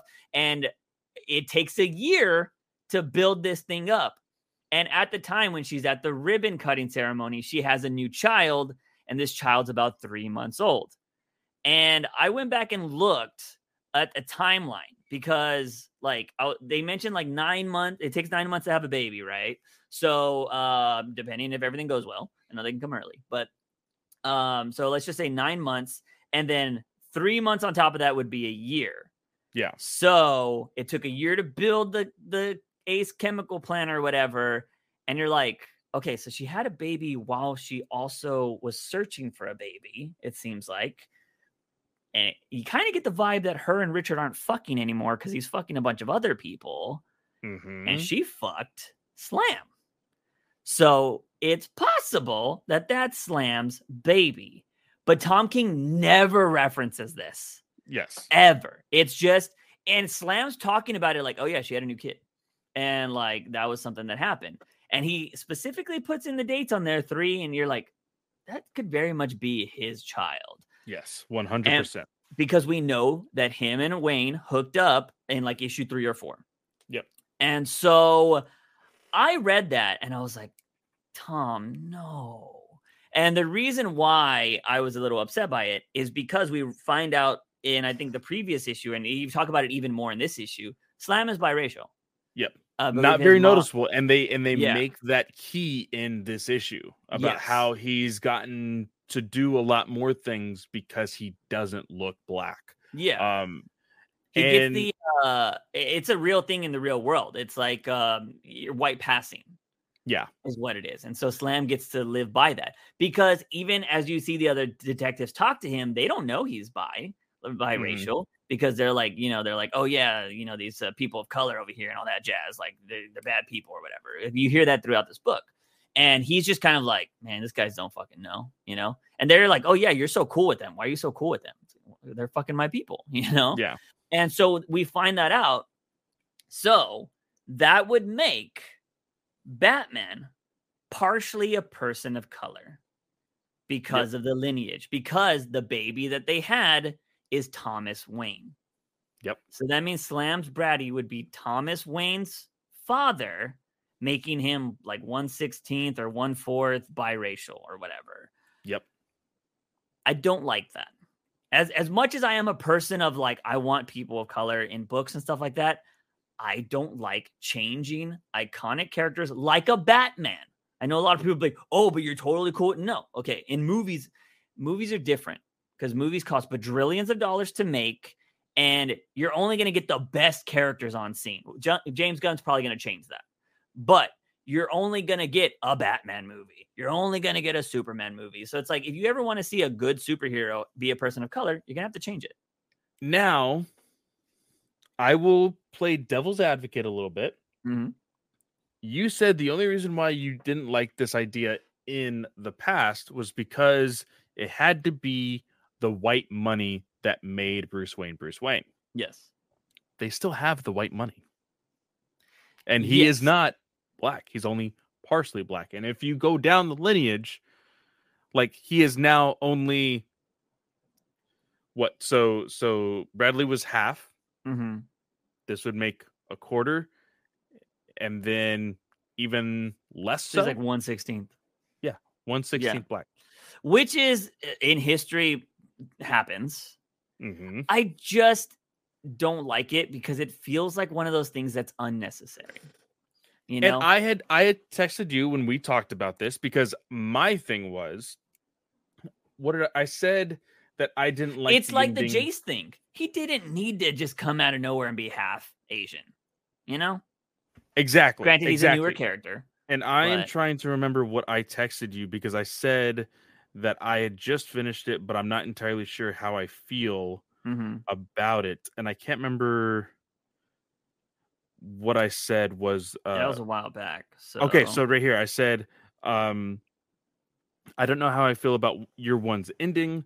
And you said, the ending doesn't really bother me. I just don't know how I feel about King letting the reader decide whether if it's Slam is related to Bruce or not. Yeah. And I said, I feel like that's the only conclusion, though, because even because you said that would mean that Bruce is partly a person of color, and I don't think that should change after 80 years. And I feel like that's the only conclusion, because even Batman at the end of this story is like, so why did you tell me that? Mm-hmm. And Slam is like, I don't know, just thought you should know. Yeah. And again, that phrasing, just thought you should know, is basically putting a small little time bomb in Batman's brain to realize, oh shit, you're my grandfather. Yeah. Yeah, I don't like that. And we talked about this in previous podcasts, previous episodes, talking about this, about the fact that Bruce had family, and now, according to, like, we're not saying that he is dead, but he's hospitalized. He's super old. He could be dead by the end of this book. Yeah. Like, I mean, I got the vibe that he died. Yeah, that's the vibe that I get. Like, Batman is losing family that he never knew he had. Yeah. And I don't like that. Yeah.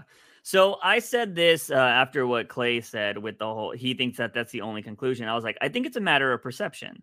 I read it as Sam went through all the drama to only get fucking owned in the end. He learned powerful people will always have that power. All he can do is go with the flow, which is an important lesson for Batman, right? Like, Batman's, even though he is a person that has power, there's always going to be somebody that's going to fucking do what they want to do. And so it's a good lesson to learn. I feel like, okay, and then I said this, I was like, I feel like King wanted the POC story. If he wanted it, he would have focused on it a bit more. Sam hooking up with Wayne was quick, and then it was just saying that they had a new baby, easily passed over, which this article from CBR, unless they listen to our podcast and steal this story, that wasn't the first thing they focused on. They focused on there was another Batman first, right? So I do think this is something that can be overly passed over, you know, especially if you're not somebody that is reviewing comics. You could have just been like, oh yeah, they hook up. Everybody hooks up in Tom King's books, you know, like, doesn't necessarily mean anything. So that could have been something as well. And then I did end up saying that I do think he was towing a line a lot there. And this is probably my biggest issue with the book. And then I was like, I already have a way to retcon it. And the way you could retcon it is that, from my understanding, I don't mind giving the story away, but I will write this eventually. So copyright, whatever, is my story. If you wanted to change this, like if they did start, if people were coming out of the woodwork and being like, oh, Batman's this, Batman's that, the way you retcon this is, from my understanding, this is Slam Bradley, not Slam Bradley Jr. And I would go ahead, and if I was writing a story, you write a story about Slam Bradley Jr. trying to figure out if he's actually related to the Waynes, because he's heard stories or he's heard rumblings, and you could easily write that up because he works with other police that probably worked with his dad, right? Or his dad could have left something behind telling this story, whatever. And then you just tell a story about him finding out. I'm not even going to lie to you. I've actually already wrote some of this story because I was like, I like this idea. I'm just going to write it just in case. And I started writing down some ideas for it. I'm not going to go into detail about that on how it could work, but I think that's the way you retcon it if you want to retcon it. And if you're like some of these people like, oh, that'd be fucked up to do. They just did that in the fucking Flash. So cry me a fucking river. Yeah. So Clay was asking me like if I would retcon his year one. I would already retcon the Selena stuff. I would retcon this too. Just because I don't know, man. Like as much as I love that we're trying to move into a inclusive place, not everything needs to be changed and not everything needs to be pandered to people of color, you know? Like, let's mix it up. Let's keep some of the classic stuff classic. Some of the stuff that is considered classic but didn't work too well, let's revamp that. You know what I mean? There's never been anything wrong with Batman. You know what I mean? Yeah. And so, like, I don't mind changing that. And that's the only character that I'll ever, like, die on that hill of, like, protecting. Like, yo, dude, he comes from old white money. Like, let him just be old white money. Like, you know? It's the same thing with, I'm totally cool with people defending Black Panther to the end of time, right? Like, he always has to be black. I'm like, everything you say about the Batman argument, you could say that about fucking Black Panther. Like, you know, because it's not like white people don't exist in Africa. Like, if you wanted to play that game, you know? But I know there's huge arguments against that. But I don't know. I just think that was kind of like, it did feel like King was like, I'm gonna spin the dreidel at the end of Inception and let everybody decide. And that's what I had asked you. I said, do you think this is something that DC made him, like, editorial was like, hey, this needs to be the story? Yeah. Because I mean, we know how much editorial is involved, or the lack thereof, when it comes to these stories and DC overall. And with the pushing of course, more inclusion and everything else, we agree that there are characters that need to be pushed out more rather than changing other characters. Yeah. But of course, I think the mindset could very much be, well, you know, how could we make Batman better for the people that want more inclusion? Oh, we can just say that Bruce Wayne has a black background. Yeah. And I just kind of feel like it comes off a bit as pandering, in my opinion. It's like, oh yeah, we just want to be like, oh yeah, this is, you know, he's part of your culture now. And it's like, no, bro.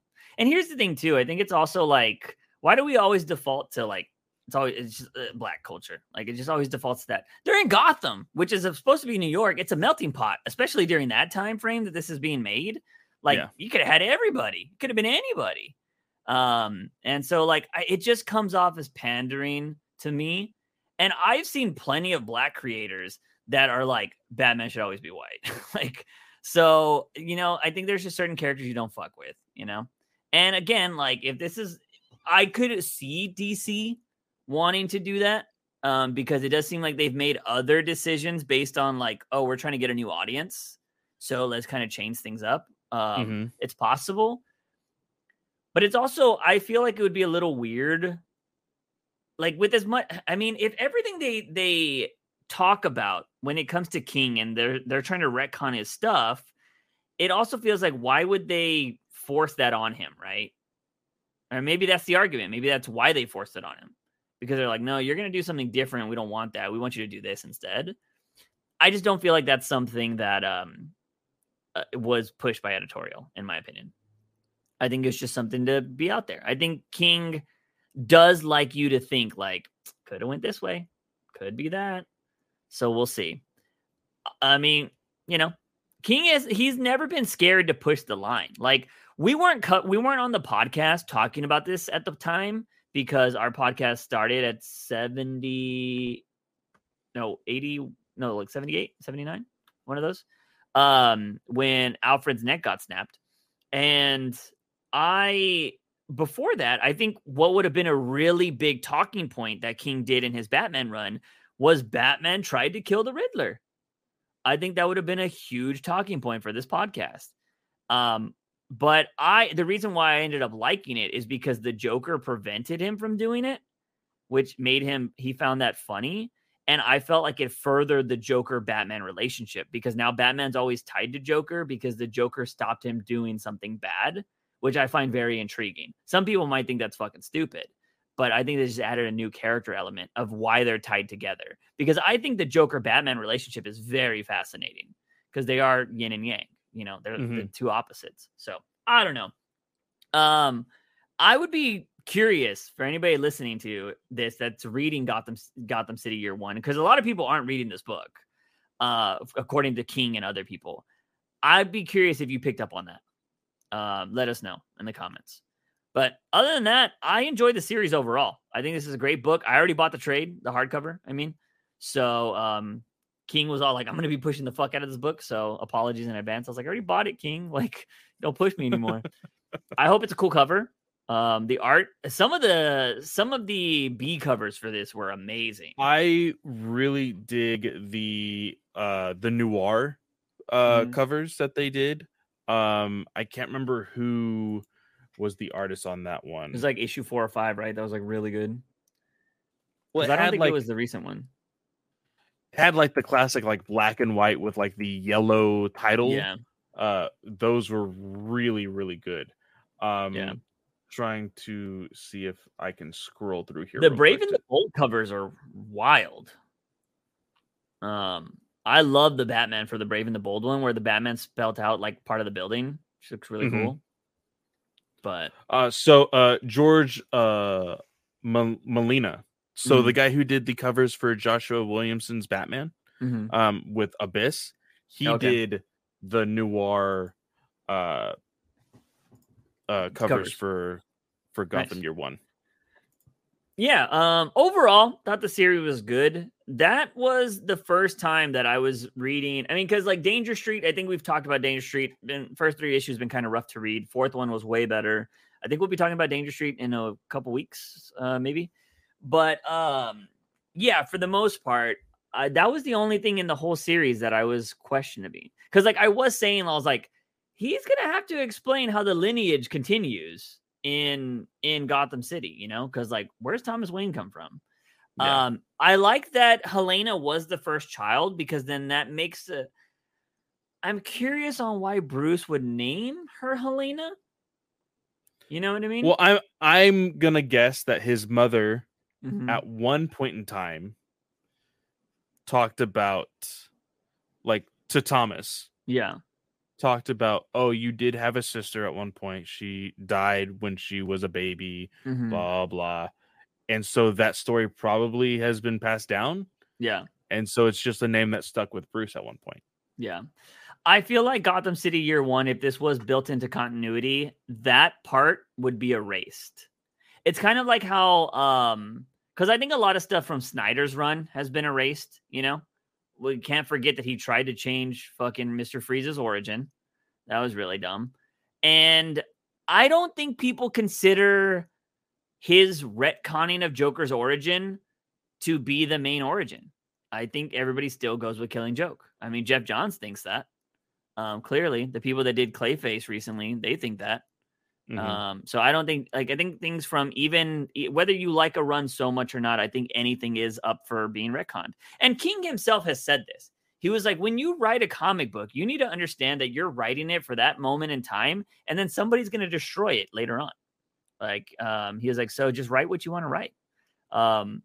Blows my mind that Zdarsky's doing what he's doing right now, because he's writing that story, because it sucks. And we'll be talking about it next week on the podcast. But for this podcast, ladies and gentlemen, that is it. Clay, well, I want to read this really quick from a friend of mine, podcast. Okay. Let them know that we were talking about the whole thing with possibility Bruce Wayne being 1/16 black, And a few of my friends said, could not care less about race, could not care. And then somebody said, I don't care, but I do agree with the narrative that if you do it, you lose all the aspects of white fragility. I think is the way you pronounce that. I don't know. Fragility, like the ego thing? Is that what you're trying to say? Yeah, I mean... the quality of being easily broken or damaged. Well, I mean, I don't know, because that's kind of saying that people of color can't be broken or damaged. You know what I mean? I will say, though, if you do make him partly a person of color, then it's like, oh, we're gonna just be talking. I mean, King did build in the white privilege, though, the white passing thing, so Bruce could still be living off of that. I just don't think you change it. I mean, granted, if this is what DC wanted to run with, I mean, they already gave us Black Batman. Like, it's like, you know, if you're worried about race, like, dude, we already have a Black Batman, and it ain't gonna get any different than that. You know what I mean? I just don't like. It's been 80. We're going on 90 years. What? Somebody said that would explain Batwang. Damn. Yeah, that's a good one. Yeah, I mean, if DC was gonna go this way, I could care less. You know, right now it does seem annoying because it's so fresh, and it just feels like another one of those things DC is doing to be a bit pandering, in my opinion. And I think it's unnecessary. And you know what? For anybody that thinks I'm a little biased towards King, you probably would have been like, I would have been like, oh yeah, this is the greatest thing ever. No, I'm telling you my honest opinions, which I think is pretty consistent. I think I've been very consistent on the pandering shit when it comes to comics. Like, build it into a really good story that makes sense. This was something that's easily throwawayable, in my opinion. And I think people will forget it. Because you could also say, like, Richard and Martha fucked at one point. Because there are people that do that. There are people out there that know their husbands are sleeping around and they're still hooking up with them because of Stockholm Syndrome or whatever, you know? So, like, you could still make that argument. Like, oh, yeah, that happened out there, but hey, that's still his kid or whatever. So, like, that's a possibility. It was 9 months.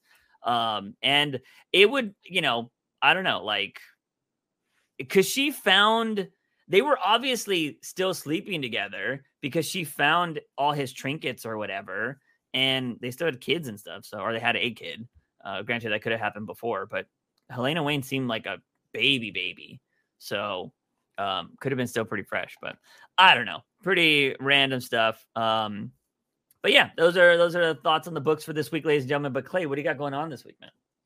This week, of course, go check out Star Wars Alliance. There I have the review of the Bad Batch Season 2 finale that we just did. Today, I am editing our book review for Star Wars The High Republic Cataclysm. The book does not come out until next week, but of course, we got an early review copy, and the embargo was this past Monday, so we went ahead and did our review. So go check that out once you have read the book, because we did a non-spoiler review of that. Nice. I'm still just working on a bunch of shit. Every Friday, though, live streaming on my reaction channel and on Twitch, we are playing Resident Evil 4 right now. So if you want to come watch me play that, I did upload my first playthrough on my Shorts channel. If you guys, my Clips channel now. If you want to go check that out, and then just come dive into the thing and let's talk about stuff, because I'm always there, down to chat about whatever. But that is going to be it for this podcast, ladies and gentlemen. As always, I am Juice Wayne. He is Fanboy Clay. Dyslexia fucked that up. But Batman is awesome.